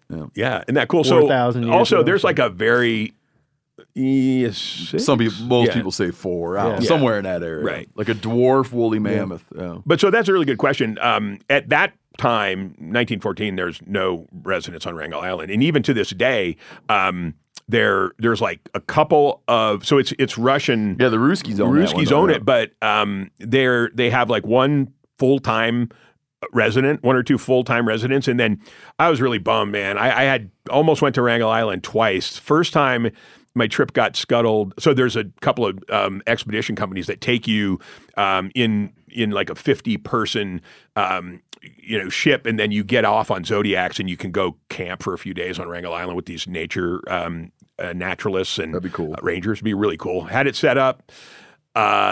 Pandemic scuttled that, and then I was going to go the next summer, and Putin invaded Ukraine, and then they weren't going to call that Russia. We can't go to Russia. So that was kind of a bummer. But so then Bartlett, you're right. He made the call that like these people, so in getting across the pressure ridges and getting over from Shipwreck Camp to Wrangel Island, some of the members are in pretty bad condition. Now, I will say the Inuit members, Kuruluk, his wife, Kiruk, who's nicknamed Auntie, and the 2 kids, Helen and Mugpee, are like nothing. It's like nothing has happened to them. They're in absolutely great shape. I love they got little kids, and the little kids are always playing. The little kids are playing, and they got the cat. You know, everybody else is like dying. The kids are like running around. They're like, I don't see the problem. Eat seal blubber and have really nice Arctic clothing. You know, but you could blame Stephenson in part for this because he brought Auntie along, Kira, to sew Arctic clothing, but he bought a bunch of the skins pretty late in the game. So like she's sewing and teaching the members to sew while they're still floating along, and they weren't fully kitted out, all the members. Anyway, Bartlett makes the call that like these people are too tired, frostbitten, and inexperienced to make it across. It's about 100 miles from the southern coastline of Wrangel Island to Russian northeastern Siberia. What is the disease they're getting? So it's interesting that they start coming down within days after Bartlett leaving with Kataktovik. They start coming down with this swelling sickness. So their limbs are getting really, some of them, their hands and feet are swelling to like twice their normal size. And there's two theories. One is that the pemmican that they had was somehow flawed and the ratio of fat to protein was wrong. I mean, not good enough, so that they begin to get what's called nephritis, or it's like a inflammation of the kidneys, an imbalance. You know, they've got like a dietetic imbalance, but it's freaking everybody out because it's not scurvy, because they're getting some meat, you know, here and there with the Arctic foxes, the seals, and the polar bears. But then, you know, they start to, so that's the other thing. Stephenson doesn't know that, like, he's like, well, they should have all gone with Bartlett. Bartlett just leaves with one Inuit guy, Kataktovik. The problem is, it'd be like taking all your buddies and they're in terrible shape and they can't go. Like, you know, they're no longer fit for this trek across the ice that's going to be dangerous itself. To go fetch a boat. Yeah. I mean, in a very roundabout way, go fetch a boat. Yeah. When would they have been, like, considered missing, or like how long would it have been? So Stephenson makes land in like October or late September, early October of 1913. And eventually he sends word to the Canadian government that, I've lost my ship. Yeah, but no, he has no idea where it is. I have no idea where my ship is, but it'll probably be fine because they have these umiaks, which are skin boats. And, you know, Stephenson's thinking more like what he would do. But he would only do this alone or with a really small team. With him and two Inuit hunters. Yeah, he's not going to do it with like a bunch of inexperienced people. So he reports to the Canadian government that like the flagship Karluk is gone. It will either be crushed, most likely it will be crushed, or it's going to like bypass Wrangel Island and end up like somewhere else. There's this. I forgot about that when he's talking about the like in some number of years, right? When you're all dead, it'll spit you out like in Greenland. Yeah, and it says, I love his line. He says, you'll like go around the Arctic and it'll like spit you out, but it takes a few years. Yeah, it says either them or their wreckage. Yeah, and you're like, oh, great. So look, so they were going west, but watch to the east. Are the other coming back? Are the other two ships meanwhile just like they've gotten where they were supposed to go and they're just hanging out waiting? Or? Right. So when Stephenson arrives back on mainland Alaska, he's cruising along the coast and he runs into some of the people that he had known from the previous expedition he was on. And they have, you know, they're hearing stories of like, there's reports, okay? The Alaska and the Mary Sachs have been seen and they're actually wintering over in this bay before Herald Island, but they're safe. So he learns that those two ships are safe. So at that point, Stephenson decides, okay, I'm going to re-outfit what's called the New Northern Party. And that other one, that's the old Northern Party, and they're screwed. It's like Rumsfeld's old Europe, right? It's like, well, they're still your people. But anyway, he's like, I got this. I'm going to do what I said I was going to do. He's also really clever because he knows from where he is how long it takes mail to get to the Canadian government. It has to go by like dog sled, and he knows that it's going to leave like by December 1st or something, and then it's going to take a couple months to get to the Canadian government. So by the time he knows that by the time they get the report that the Karluk's gone and I'm re-outfitting, he will already have done it. Like he'll already be out on the ice doing his thing, and they can't really say, "Don't do that." Right. Yeah. And he does some pretty devious things. Like he's got an open checkbook. Right. So he arrives at one of these trading posts, and it turns out the guy is basically leaving because he's been there too long and he can't stand the winters anymore. And he's like selling everything. Stephenson like buys it all, and he goes to another guy, and he's like finds the guy has a really cool schooner. So he's like, "Hey, can I buy that schooner?" And he writes him a check for like $13,000, right, on top of the two ships that he's already bought. The numbers are astronomical, what he ends up spending, right? But so Stephenson quickly regroups, and he has it out with the expedition leader of the Southern Party, this guy, Dr. Anderson. And, you know, Dr. Anderson sees that Stephenson, first of all, he's like, where's your ship? Why, and why aren't you going to do anything to go find them? And Stephenson's like, I can't do anything. Nobody can go there until summer, right? That part of the world, you've got like a 6-week maybe window where there's going to be open water and some of these places are accessible. But at this point, they don't even know where the Karluk is. So Stephenson is right to say, like, there's nothing I can do about it personally right now, except to say we should be organizing rescue missions for next summer. Right. Anyway, he goes off onto the ice, re-outfits, grabs a couple Norwegian dudes, and goes off and continues to do, ethnological and scientific study, and just sort of bids goodbye to the Karluk. And by the time he ultimately gets back, oh, by the way, he abandons his wife and child again after being with them for a little while. It's a touching scene of good farewell. Anyway, so Stephenson's doing that, and then the book takes off onto where it really picks up, I think, momentum is after Bartlett leaves with this Kadoktovik guy. Yeah, so let me have an ordeal. Yeah, let's just So they get to Wrangel Island. He leaves everybody. Most people, 15 people, leaves them in Wrangel Island. Gives them instructions, written instructions. Do this, that, and the other thing. Mm-hmm. I'm going to split. Watch for me in such and such harbor. Rogers Harbor. July, August. Watch for me to come back with a boat. Right.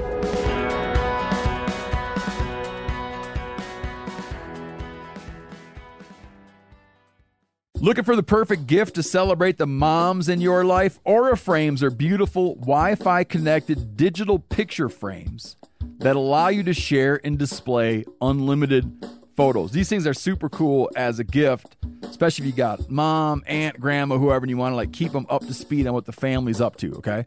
It's easy to upload and share photos via the Aura app. And if you're giving an Aura as a gift, you can even personalize the frame with pre-loaded photos and memories. Named the best digital picture frame by Wirecutter and selected as one of Oprah's favorite things, Aura frames are guaranteed to bring joy to moms of all ages. You can share photos to the frame instantly from anywhere, meaning you share videos, photos from any device, and they will instantly appear on the frame, wherever it is in the world. There's no memory card required. Right now, Aura has a great deal for Mother's Day. Listeners can save on the perfect gift by visiting auraframes.com to get $30 off plus free shipping on their best-selling frame. That's auraframes.com. Use code MeatEater at checkout to save. Terms and conditions apply. I want to tell you about an American-made success story and Black Buffalo's award-winning nicotine pouches. Black Buffalo was built by dippers with decades of smokeless tobacco use. Black Buffalo is all about the history and tradition of dip, but they understand the convenience and discretion modern-day consumers are looking for. Black Buffalo's nicotine pouches give you the versatility to consume discreetly, but keep the ritual with flavors dippers love. mint, straight, and wintergreen, all proudly made right here in the USA. Tell them, Chili. The reason I like Black Buffalo pouches is, one, they're very discreet. And what I mean by that is I can throw one in and almost forget it's there. And I prefer the mint pouches. So if you're 21 or older, consume nicotine or tobacco, and want to join the Black Buffalo herd, head over to blackbuffalo.com to learn more. You can order nicotine pouches online. They ship directly to most states, or check out their store locator to purchase pouches at thousands of retail locations around the country. Black Buffalo Tobacco Alternative. Bold flavor, full pouches. Warning, this product contains nicotine. Nicotine is an addictive chemical. Black Buffalo products are intended for adults age 21 and older who are consumers of nicotine or tobacco. Rain or shine, every day is a great day for fishing, right? And you probably got rain gear, but you shouldn't overlook sunny day gear. Columbia PFG Solar Stream Elite Hoodie has you covered on the sunniest day. Man, I was just in Hawaii and I had my Columbia PFG Solar Stream Elite Hoodie with me. And here's the deal. We're in and out of the water all the time, getting in to go spearfishing, getting out, taking the kids to the beach. I'm not going to mess around all day putting sunscreen on, then having to get washed off. I just run a hoodie. I mean, who wouldn't trade a sunburn for a trophy fish? But why do it if you don't have to, especially when this Solar Stream Elite Hoodie is built with broad spectrum UV protection. We're talking UPF 50, and it has airflow so you don't overheat. And what's the alternative? Putting down the rod every half hour so you can slather on some sunscreen. Seems like an easy choice to me. So if you're going to be spending long days out on the water, and I sincerely hope that you will be, head on over to Columbia.com/PFG and shop all of their performance fishing gear. And I should answer your previous question. So when they got to Wrangell Island, Bartlett's rationale was, if we set up, they're on the northeastern tip of Wrangell Island. It's only like 90 miles wide and 50 or 60 miles top to bottom. So Bartlett's rationale is that if we spread out and have some people at Icy Spit, which is where they land, there's another place called Cape Waring, it's about midway, and then there's Rogers Harbor, which is the southern western point of the island. He figures that if we distribute people in different teams, they can have better luck hunting in smaller groups and taking care of themselves rather than having to have, cook for 15 people every day. Mm-hmm. So smaller groups, and also it'll distribute the hunting landscape a little more spread out. That's his rationale. Yeah. Now, then, he ends up like on a race. The book becomes like a race against time because Bartlett needs to get across the long strait to Siberia and then somehow get all the way over to the east and find a ship to cross the Bering Strait and get back to Alaska, where he can send a telegram to tell them they're on Wrangell Island, right? So their lives, like at every moment, are kind of dependent on whether Bartlett makes it. And so I cut back and forth. That's the thing I wanted to ask you about is it's like if Bartlett and his Inuit hunter, like, you got all these people dying and stuff happen. Like if they had just gone off 10 miles and fell into a lead and died. Yeah. It's reasonable to assume no one on Wrangell Island is going to survive. I think maybe the Inuits would have, but because there's an anecdote I'll get to. Because they could have been there anyway. Right. I mean, it's not ideal because of how remote it is, but. So Bartlett, it's sort of this race against time where Bartlett is trying to get to mainland Siberia and then to get word to the world that there's a bunch of stranded people from the Karluk on Wrangell Island. And you cut back and forth to what's happening with them on Wrangell Island. And things begin to, so they don't have a finite amount of, or they do have a finite amount of food that they've been able to bring. And they make a couple gnarly treks back to shipwreck camp to get more. Some really dangerous treks where the leads break open and guys get. Oh, I don't want to ruin it for you. Guys get separated from each other and the dog has to like lead them back. So things are starting to deteriorate on Wrangell Island in that their physical condition is poor and they're hunting constantly, but they're not able to procure enough food. They can just barely stay ahead, you know? Yeah, and the woman and the kids, like I'd read an essay you wrote about this. Oh, yeah. Where the woman and the children wound up being some of the primary procurers of game. Yeah, it's really cool. Kuruluk is the husband and father of the 2 children, and so he's really good hunter. I mean, he's getting seals. Seals start to go offshore, so it gets harder to get seals. And as things become more dire and they're running out of food, Auntie is really industrious. Like, she figures out how, first of all, Kuruluk, fashions some bows and arrows because they're going to run out of ammunition too. So he starts to figure, like, if we could shoot Arctic foxes and birds with arrows, that'll save us ammo because we're going to need the ammo, the bullets for walrus, bears, seals, bigger things. And so, but Auntie is really, really clever. So she figures out how to jig for cod. She takes a sewing needle and bends it and then hooks it up to some sinew twine. And then they stand over this little tidal crack and like snagging these like 12-inch to 15-inch little tomcod. Tomcod. They're like yanking. They get a bunch of those. The kids do some really clever stuff. One of the girls, Helen, the 11-year-old, figures out how to put a piece of seal blubber onto a feather quill where you pull it out, right? And then she has that attached to a piece of string and chucks the blubber over there and kind of hides. And seagull come up and eat the blubber. The quill gets stuck in their throat, and then she drags it over and wrings its neck, That's like one seagull at a time. But the biggest hunting, kind of the most hunting that they do that's effective. Also Kuruluk, he creates snare traps for Arctic foxes, and he builds 2 things. One, he builds a kayak, which is a really cool. I mean, there's an image of him working with the Scotsman William McKinley that they had a camera, like they have a picture of him building the kayak. It's crazy that they're like snapping pictures now and then. I know. Yeah. And so he takes a couple of weeks, and it's really funny because he's hedging. Like they're starting to run out of food, and they're like, they hear walrus in the bay, and they're like, if we can get a walrus or 2, we're set. Like, now it's getting to be August. They're thinking if winter hits again, we're screwed. We're going to die here.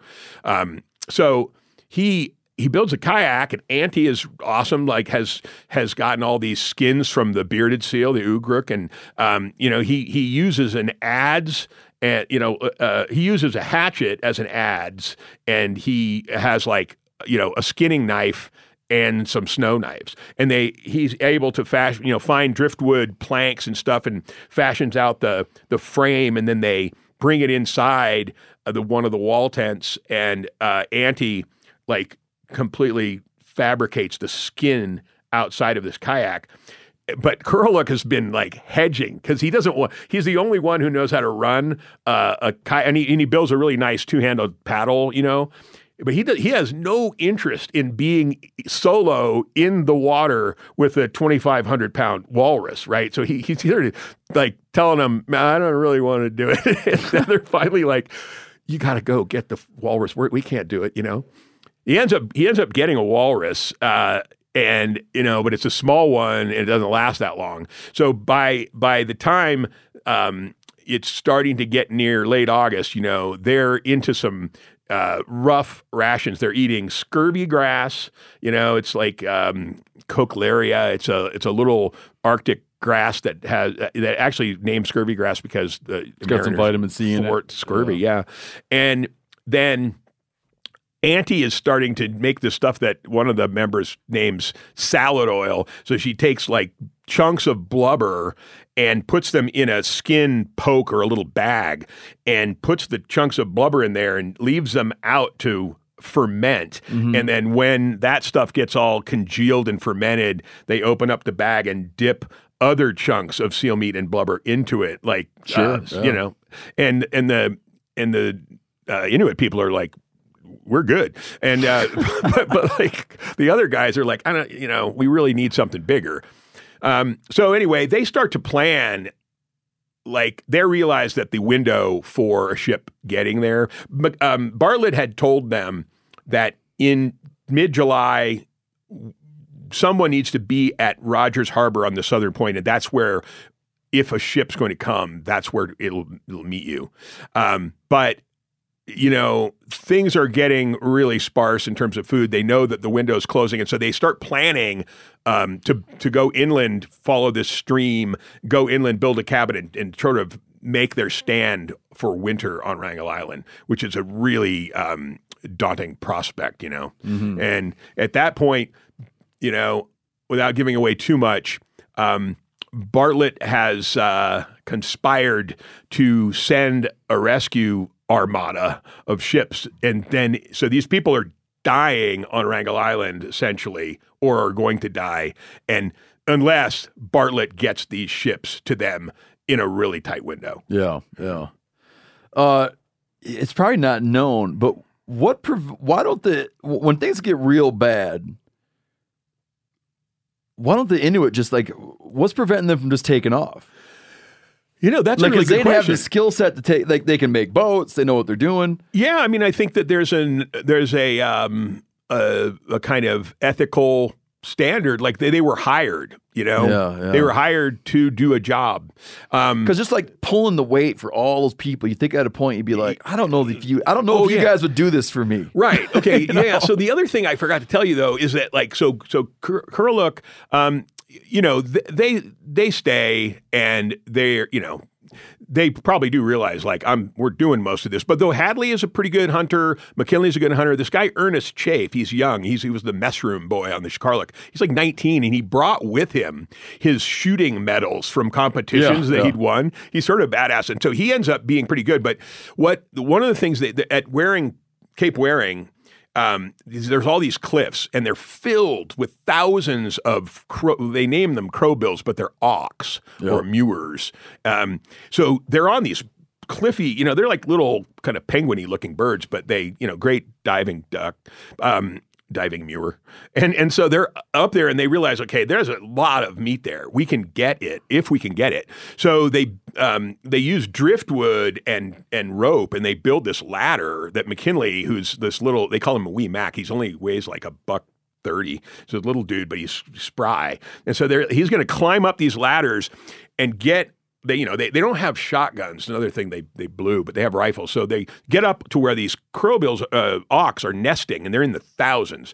So and they're getting the eggs, and they're shooting as many as they possibly can. Right. One time McKinley falls off the ladder and goes battering down onto the snow and ice, and he's luckily nothing breaks, but he's all bruised. And then they build this other thing like a bosun's chair. The plan is they're going to lower him, hike around, and then lower him down. McKinley's I don't know about this gig, but so they're able to subsist, and they also, Kurluk figures out that they have buried under snow, they had this net from the Karluk. And so they notice that ducks are starting to, pool up in some of the larger leads. So they go out there, sneak up on the edge of a lead, and they take in unison, three guys will throw this net and scoop up a bunch of birds.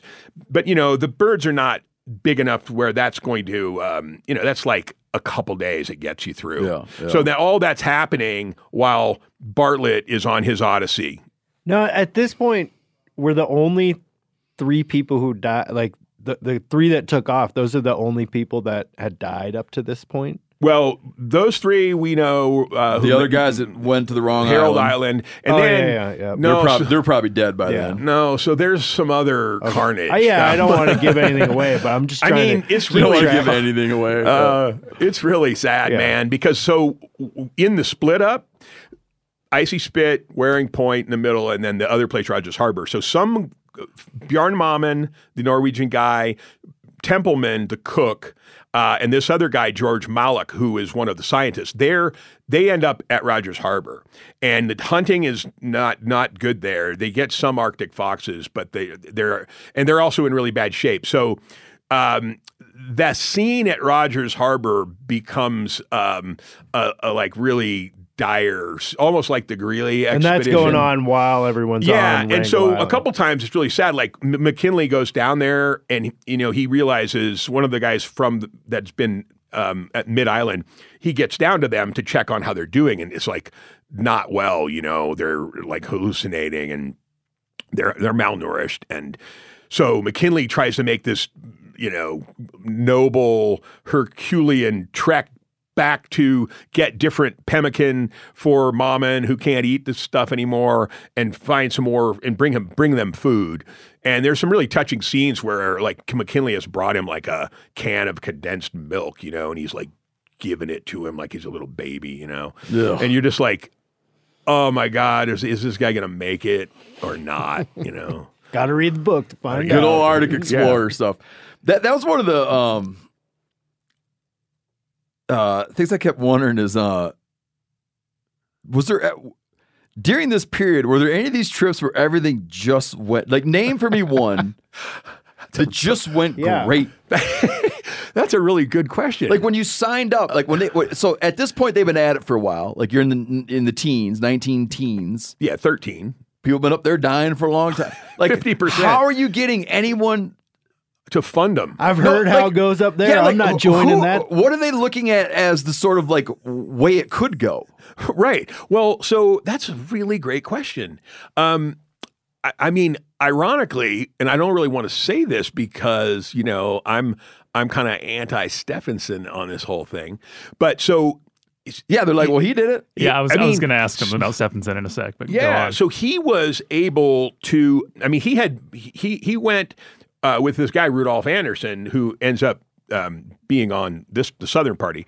And Stephenson had brought back like artifacts, and it was for the American Museum of Natural History. So the things that Stephenson was bringing back and the findings that they were making about like maybe, underscoring all of this is like a desire to find potentially new land and claim it for Canada. So that, I think people's ability to fundraise and to be really convincing and persuasive. I mean, Perry was very good at it. Some of the expeditions had worked. I mean, Perry, even though it's contested now, had in 1909 made it to the North Pole. So you've got like he didn't lose a bunch of guys. No, and he did it better though. I mean, he brought a steel-hulled icebreaker, the SS Roosevelt, right? So he, so people could look at that and you could be like, he did it. He did it. But also there's a bit of a difference. I think in many of the expeditions leading up to this, like firsts were what they were about, or discovery of new lands, being the first to the North Pole, the first to farthest north, the first to go through the Northwest Passage. This was one of the early, like, purely, it's going to be scientific in nature. And so it was worth it for the Canadian government. And also the Canadian government had sort of designs on if we can expand our holdings, our land mass, that's good, in terms of dominion over the North, right? But so I think Stephenson's ability to persuade the Canadian government that this thing was going to be an unprecedented scientific success, and in many ways it was, because the work that he ends up doing, which I cover it briefly in the book because my interest was more about the Karluk and that story. Yeah. But I mean, so Stephenson ends up continuing on. I mean, he conveniently so World War I breaks out right as Bartlett and everybody, right as the Wrangel Island fiasco is going on, and Stephenson conveniently goes onto the ice in 1914 and conveniently sort of resurfaces to the world right as World War I ends. It's like, good timing. What happened while I was gone? Oh yeah, sure. Give me a paper. The Great War? Wait, what? Right, and so a number of the other members have to go serve and stuff. So how did I never looked this up. How does Stephenson end up? How long does he live? Well, he lives forever, right? Yeah, 62. Yeah. What kills him? He dies of I don't think it's anything cataclysmic like cancer or anything. No one eats him or anything. No. But the funny thing is, and I have to add this because it has to do with your question about whether Kuruluk and his family could probably have survived or walked 100 miles. So this is bizarre. Stephenson, You got to hand it to him. So he resurfaces, okay, and now his books are selling.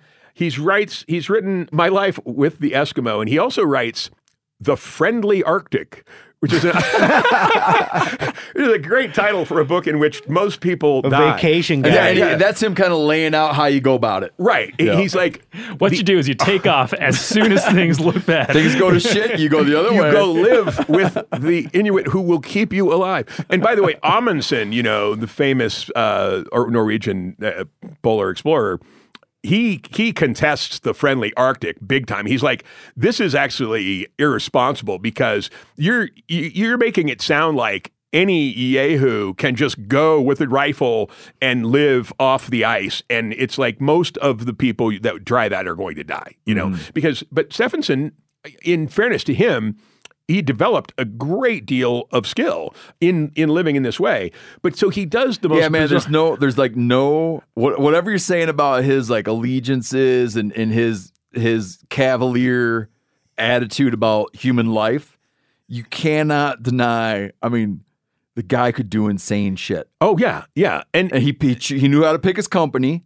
Yep, that's smart. But he could go and just go. Right. What he couldn't do was, put together an expedition of this magnitude, right? Yeah. But you give him and a couple hunters, and they would do some crazy shit. Well, yeah, so I was going to kind of follow up on that. Like, there's so many variables, and there's no way of knowing, obviously. But in your opinion, does this trip go a different way if Stephenson doesn't leave from the get-go? Or at least when he sees the ship has floated away, turns around and tries to find it again. Maybe. Yeah, because, I think Stephenson might well have been able to get more of them to land. He still would have been challenged by the fact that most of the scientists and the crew members did not have Arctic ice skill, Yep. So the thing I was going to say, though, that he does that's really a head scratcher is that, so 1921, like some years after this expedition, he decides he's going to organize another expedition to Wrangel Island, right? And one of the survivors, this guy's name is Fred Maurer, decides that he wants to go back to Wrangel Island because he had so much fun there the first time. And Stephenson convinces him to do it. So he gets like part of the rationale, and Stephenson wasn't really wrong about this, was that he's already envisioning, Stephenson thought about some things, like he predicted polar flight across the Arctic.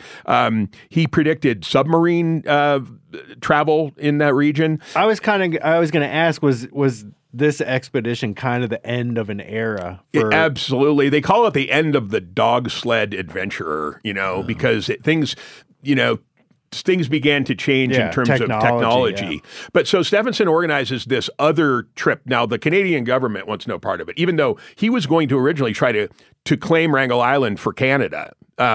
So he's become a Canadian citizen by this time, and he's like, well, we can plant the flag. It was kind of contested. So nobody will pay, so he self-finances this thing from like his book proceeds, and he sends Fred Maurer, one of the guys from the Karluk, these two other members, and a woman, also a seamstress. Her name is Ada Blackjack. You might want to read this book. It's freaking cool. Read Empire of Ice and Stone first, but then I'll finish it. Yeah. So they go to Wrangel Island. Things go south, as they do, and they realize they're not gonna make it, and so. I think when things go south in the north might be a good name for a good book. Yeah. So anyway, Maurer, the guy from the Karluk, and this other guy decide they know, well, Bartlett did it with Kadoktovik. We're going to strike across the Long Strait to go. They're running out of food, and it's just not going to work either. This is 1921. They leave Ada Blackjack with the one other member. These two guys strike for Siberia and die out on the ice.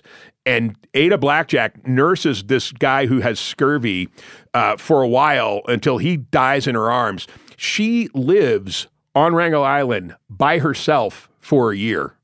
Like figuring out Ada Blackjack. Ada Blackjack. I'll marry her, man. Yeah. I mean, she is tough. She's industrious. She knows how to use a bow and arrow. And Did she eventually get picked up? she gets recovered. I want to marry her so bad. How old she It's a is. good name. He's already got a great name. I'll take her name. Yeah. Stevie Blackjack. Oh, wow. Could lead an expedition with that name. Well, we didn't give too much away, did we? No. Okay, good. You know, Oh, what's the book about Ada Blackjack? it's called Ada Blackjack. Oh, it sounds like a good name. Yeah, and it was written by a woman named Jennifer Niven, who wrote the last book about this, but like 22 years ago.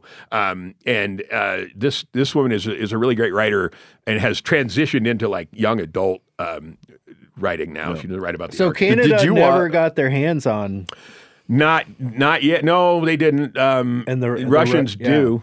And you know, it's cool because today, I don't even know if you guys know this, but today Wrangell Island is a spectacular nature preserve. You can't go there without like being, you know, you have to have specific paperwork. Make sure you're not bringing. Yeah, and it's the invasive largest stuff Pacific walrus breeding ground and the largest polar bear denning ground in the world to this day. And it's just spectacular. If you look at just look at images online of it, it's so rugged, man. The top of it's like 3,500 feet, and you know it's cool because there's beautiful rivers running out to the sea and. Polar bears hanging out. Now, the weird thing is that musk oxen, people, they go, well, why didn't they just eat all the musk oxen that are there? Because if you look at Wrangell Island, there's musk oxen there now. They weren't there introduced. then. They Yeah. weren't there. Yeah. You know, so it's like, well, they wish they'd had those musk oxen. Wow. Well, man, you got a good New York Times review. Hey, I appreciate the shout out there. Yeah, this morning, New York Times said some nice things about this book, and I'm pleased. We're going to, pump it up next week. December 6th is the drop date. You're not doing any more podcasts, are you? You shouldn't do that. That's no competitive ones. No, nothing that's good. No, nothing. There's no podcasts that are like this. Really, that are It's this all bullshit podcasts. Yeah, I like them. NPR BS or something. Well, it's all structured and formal. Yeah. You already working on the third book in the trilogy? Yeah, thanks for asking that, man. I do need to get off the ice eventually because it's sort of mind numbing, but I did pitch a book, and I'm under contract to write a third book in this trilogy, and it's called Realm of Ice and Sky, and it's about the first what are called airships or blimps. Yep. They're actually semi-rigid dirigibles, but try saying that a whole bunch of times. Semi-rigid dirigibles that were going to try to fly to the North Pole in 1905. This American God, dude. that just seems like such a bad idea, man. I know. Well, in 1905, this American dude named Walter Wellman. So this is before Peary has made it to the North Pole or Cook or whoever did. He's like trying to fly from Svalbard, Spitsbergen, north of Norway, in a blimp to get to the North Pole. Right now, it doesn't go well for Wellman. He lives, but he ends up being kind of pioneer for in 1926. And then later, Amundsen ultimately goes with this guy named Umberto Nobile. He's an Italian airship designer. They make it to the North Pole and from Svalbard, and then but pass over it and continue on to Nome. And right, so it's a transcontinental flight, Transarctic ice continent flight of the No pole. shit. So 2 years later, Amundsen takes a lot of credit for it, and this Italian guy Nobile is like, man, I need to do that again, and make it more about me. So he this was a really bad idea. So he has mostly an Italian crew. At this point, Amundsen and him are scrapping, and so Nobile takes. I mean, these things are huge, like a 400-foot blimp, with like the cabin underneath. It looks like the Led Zeppelin, right? Yeah. Like exactly. The Led Zeppelin. Yeah. And so they take it, they make it to over the North Pole, and instead of continuing on, so the plan was to like land, it's hard to land a blimp because you need these like poles that you tie to, right? Tether to them. So they're going to try to like lower dudes down and do North Pole study, right? Out of like rappelling out of the damn airship. Sure. Yeah. And so that'll work. So anyway, this is the bizarre thing that happens is that they make it to the North Pole. It's really fucking windy and it's not going well for their ability to, Nobile wants to go back, right? Back to Spitsbergen and not do the same thing that he did already, which is with Amundsen, and continue on. So they turn it around. They can't land people. They throw the Italian flag out and they're like, okay, they know they're at the North Pole. They've got good readings. On the way back, by the way, Nobile at this point is like been awake for 76 hours. He's all sleep deprived and he makes some mistakes. They crash the blimp like 150 miles back toward Norway, Spitsbergen, Svalbard. They crash the blimp. In this catastrophic accident, the cabin that has like most of the people in it, bunch of them, 9 of them go spilling out onto the ice, right? Like they're thrown onto the ice. Their legs are shattered. They're broken. And then they look up and the 6 of the other members are still in the cabin and the blimp is sailing off into the sky and they're like, help! And they freaking fly away, never to be seen again. And now you've got these guys on the ice and it creates the largest rescue operation in polar history, right? And then in which, by the way, the famed explorer Roald Amundsen goes to go save Nobile, flies off in a Fokker seaplane and never is seen again. It's fucking awesome. What, is the blimp really haven't been seen? Never been seen. And I mean, that'd be quite a find. Yes. How is that? I mean, how is that possible? Maybe it's still flying around up there. It's a big place. Yeah. And things get engulfed by the leads in the ice, Yeah, just swallowed. ugh. I kind of rather be in a boat for a year, I think. Yeah. So that one, nuts, I gotta really. You gotta write that one. Start writing that. Once you write that one, come back. All right, you want to hear more about Nobile and the Bring Ada Blackjack with you. Well, thanks, man. I appreciate. I really that. appreciate you guys having me. All right, so hit people once more with the name of the book. All right, this is Empire of Ice and Stone: The Disastrous and Heroic Voyage of the Karluk by Buddy Levy. Available anywhere books are sold. You bet. In audio too. And did you do the read? No. Sons of bitches. They didn't let you do the read? Did you tell That's me another one? story. Did you tell me you wanted to do it? I mean, have you heard these pipes, man? Listen, man, I wouldn't let. I know. No, they said I'm doing another. I got another book that's hitting the 10-year mark. So I'm getting the audio rights back. I'm gonna do my own read. It was just the first time you will? Nope. Oh no, you did. So I had a book okay. American. When I sold American Buffalo, my publisher at Random House, they sold the audio to an outside place. The outside place bought the audio for 10 years. Mm-hmm. They hired some soap opera guy to read it. I'm gonna hunt him down and kill him. Then at 10 years it ran out. Yeah. Random House got it back. At that point, they were doing more audio. Yeah. Then I went in and did the read. Now the book I published after American Buffalo, my book Meat Eater, right, is the 10-year thing is reverting, and I'm going to go in the studio and read that son of a bitch. Yeah. Well, I would like to. If I write something more personal, a memoir, I will probably read it. I'm very happy so far with Macmillan Audio. They did a good job. Good guy. Yeah, as an actor professional, I listened to like 6 voices, and I'm like, that guy's pretty good. You shopped around? You went through a voice catalog? I did. Voice, what do they call it? When you go up for the job, what is it? Audition? Yeah, a voice audition. I've told the story 100 times, man, probably 50 times on this show, but when I got my first book that a soap opera person read, I turned it on, and he couldn't get 2 words out of his mouth, and I had to race over, turn it off, and never... Was it? It was just like, that's not what it sounds like. Was he an actual soap opera actor? He read a line. He's probably a great family man, loves his wife. loves his children. It was That like, being said, you're going to hunt him down and kill him.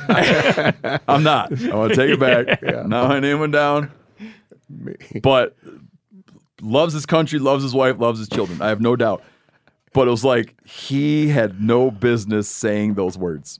That's too bad. I kind of want to hear it now. Yeah, I think I'm. I have. I'll lend it to you. Tell me how it is. No, this guy's great. And by the way, sometimes, man, you're glad because some of the words are really hard to pronounce. Yeah, you don't know? need to figure it out. Yeah, you're just like, let that guy handle it, you know?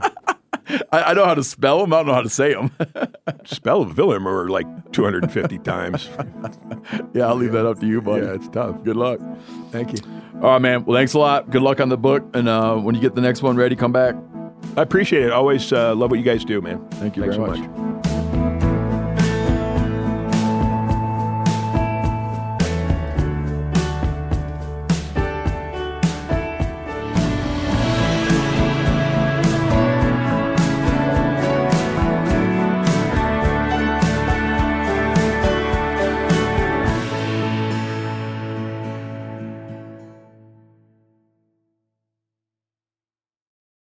You never want to find yourself out on the water fishing without your essentials. So it's best to always pack a Columbia PFG Solar Stream Elite hoodie to protect against the sun. Man, I was just in Hawaii and I had my Columbia PFG Solar Stream Elite hoodie with me.